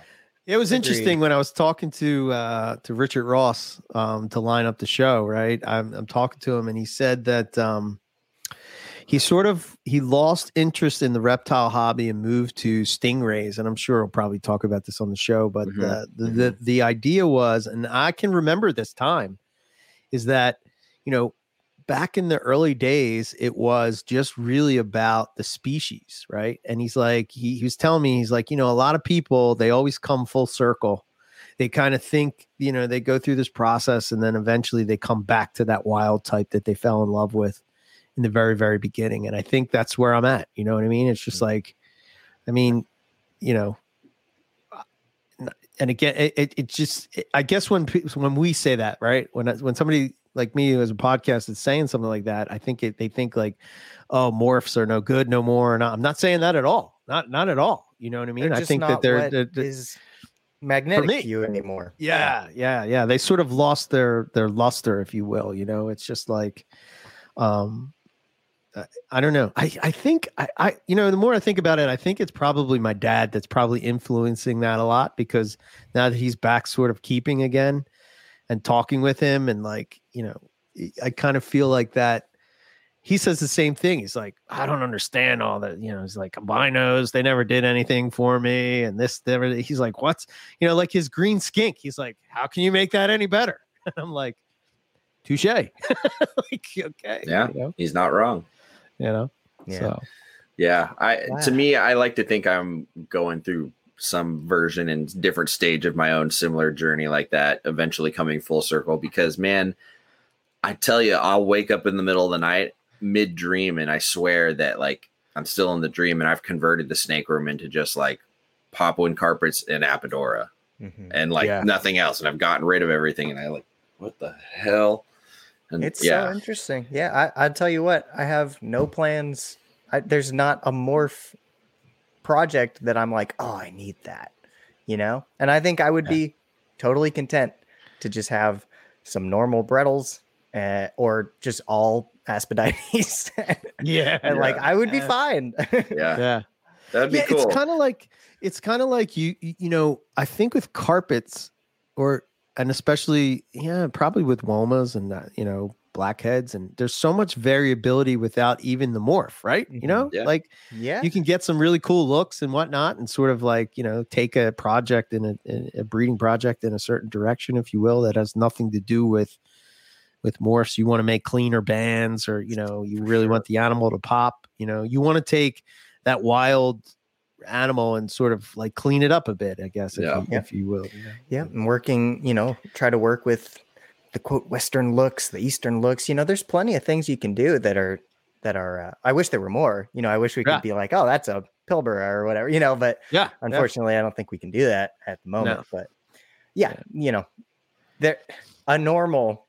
That term is so like small. There's a lot of different normals, aren't there? I don't like I don't like the term normal. Yeah, I don't like it either. Wild type better. It has such a negative, downplayed, devalued connotation to it. Agreed. Yeah, for sure. Normal, classic, that inherently means type. That something else is special. Call it classic, call it wild type. Yeah, whatever. I'm with you. Yeah. I think another, just like. As I look, I'm going to share this just so so you can see what I'm talking about. But like, so share, right? So hold on. Wow. So as you look at why, we need coastal carpets. Non-GMO. Right? Look at that coastal free range. Carpet. That's just a normal coastal carpet. It's beautiful. Look at that thing. Wow. You know what I mean? Gorgeous. This is something you share this folder with me. This is awesome. Sure. Look at this one. Oh man. Obviously that's beautiful. There's a wild jungle. Look at that. Talk about jungles not having color. Yeah, right. Look at that thing. I like that more than some of the fluorescent yellows. Yeah, that's almost orange in the saddles. You know what I mean? That's crazy looking. There's that. Organic, non-GMO, free-range snakes. Look at that. I don't know. Stripes. Me like stripey. Oh, my. Yeah. I think you saw that one. Like, that looks almost hypo. Yeah. Like, just, I don't know. They're seem to always so amazing. Yeah, man. It's just... See, that's my problem. I can't see myself finding any real valuable justification to not have every single type of carbon fiber. Yeah. I can't. I could, if I was like, oh, you got to cut it down to just one subspecies, be like, nope. Was that a bird? Happened. Yeah, I was eating a cockatoo. Holy crap. Nice. Yeah, I don't know. This is just my folder of all different. Like, look at that diamond, man. Shit, look at that. Look at that scenery. Look at the scenery it's too. Tigery looking, It's amazing. Yeah, that does look citrus tiger like. Darwin carpet. There you go. Wow. Imbricata found on the road. Like, look at Imbricata is another one. Holy shit, man. Super variable. Mm-hmm. Yeah, there's what I say about that look almost carpets with more big meals. Like with the one that we were talking about that was confiscated in Germany reminded me of a really black Brettles almost. Same, yeah. Like there's a nice Imbricata, Wow, nice diamond. Look at that well, that's settled. I need a big building. We're going to Australia, boys. I need a big building. I need more snakes. So these are the locality I have, but like, those are trippy looking. They don't really look like that. Like the ones I have don't look like that, but like Archer River. Huh. Yeah. Wild. Townsville. Look at that. Come on. Wow. Emotion. I can go on and on and on. Instagram posts these pictures. Yeah. Jeez, look at that. Yeah. See how much of a geek I am? I like take the picture, take the habitat. There it is. Right there with you, though. You know what I mean? Like, oh man, I'm such a dork, man. Like, God, I just go crazy. Yeah, that's a Townsville coast. Wow, look at that. That thing's beautiful. That's why we get along so well, Eric. I like dorks. Dorks are my people. Right on. But oh man, I want it all. I want it all. Motion to make the NPR. Yeah, okay. I think we really just need to go to Australia. Yeah, then you'll be done, man. You'll come back a changed person. Done with what? We need an NPR compound somewhere in wherever. Timeshare. Big old plot of land, houses for everybody on it, big massive building for everyone's collections. All right. Plug the Patreon. Let's do it. Yeah. Yeah, exactly. There you go. Buy Oh, us a cup shit, of it's coffee. 2 hours already. God damn, let's go. Look at that. Look at that. Yeah. It's lunchtime here, boys. Yes. Yeah, it's dinner time here. So Yeah. My weekly Monday sandwich run. Yeah, absolutely. I'm looking forward to it. So, all right. Well, yeah, I guess we'll wrap this up and we'll say thanks for everyone joining. We'll catch everybody next week for this. We're doing it every Monday. And let's see here. I want to give this a shot because Eric, you've been doing it good, closing it out, hitting all the boxes, and I know I can't do it all. I know I can't, but I'm gonna try. You got it. I got faith believe in you. Yes. So, and I do have to use my fingers to count because I'm Bayfield. There's the OG. There's Morelia Python Radio, of course. There's this one, Carpets and Coffee. There's Carpet Cliff Notes. Mm-hmm. There's the Field Herping Podcast. Mm-hmm. There's Humans of Herpetoculture. Right. There's Colliebrid Corner. There's the Monitor Keeping Podcast that just came out. Yeah. There's Herp History Podcast. Yep. And then we've got 2 more coming down the pipe, right? That's 8 total. Yes. Yeah. Did I forget any? Did you do the one with the S's? Student of the Serpent. Oh, I didn't. Student of the Serpent, number 9. Okay. Yeah. And then I think that's it, right? Did you say Colliebrid Corner? I did. I almost forgot. I would hope you would have. I almost forgot my own show. Yeah. So that's all of them, plus maybe 1 or 2 more coming down the pipeline. And so that's the NPR network. As far as all of our content and shows, audio-wise go, but don't forget, we are also on YouTube. We are going to be slowly but surely posting a lot of the podcast episodes on YouTube if people prefer to listen to them there. All the podcasts should be available after today on all of your major platforms, including Apple Podcasts and everything. Don't forget to check out our website, Morelia. What is it? MoreliaPythonRadio.com now. Yes. Yep. And then there's the Facebook group, the NPR Network Community Facebook group. And then there's our Patreon page as well. You can either buy us a cup of coffee for $5 a month, or you can join the second tier, which is the Inland tier, which is $10 a month and gets you exclusive access to, what did we decide? Once monthly, private, 1 hour exclusive video chats, Q&A style with the NPR host crew, including Owen, of course. And I think that's everything. For me, you can find me on YouTube under Riley Jimison or on all the socials under Riley's Reptiles. And that's all I've got for y'all today. Nailed it, Riley. Yeah, pretty good, man. 10 points. Yeah, record that and just tuck it in the episodes. You know what I mean? Make a little commercial. Hello, I'm Riley from Riley's Reptiles. Oh, we could even film something super eccentric, full of khaki and bad accents. And I'm Lucas, Owen's favorite intern. He'll be in I've got a croc suit actually at the shop, an inflatable crocodile suit. We'll put you in it and I'll wrestle you. Like a really cheap green screen, and Owen just comes out and whoosh.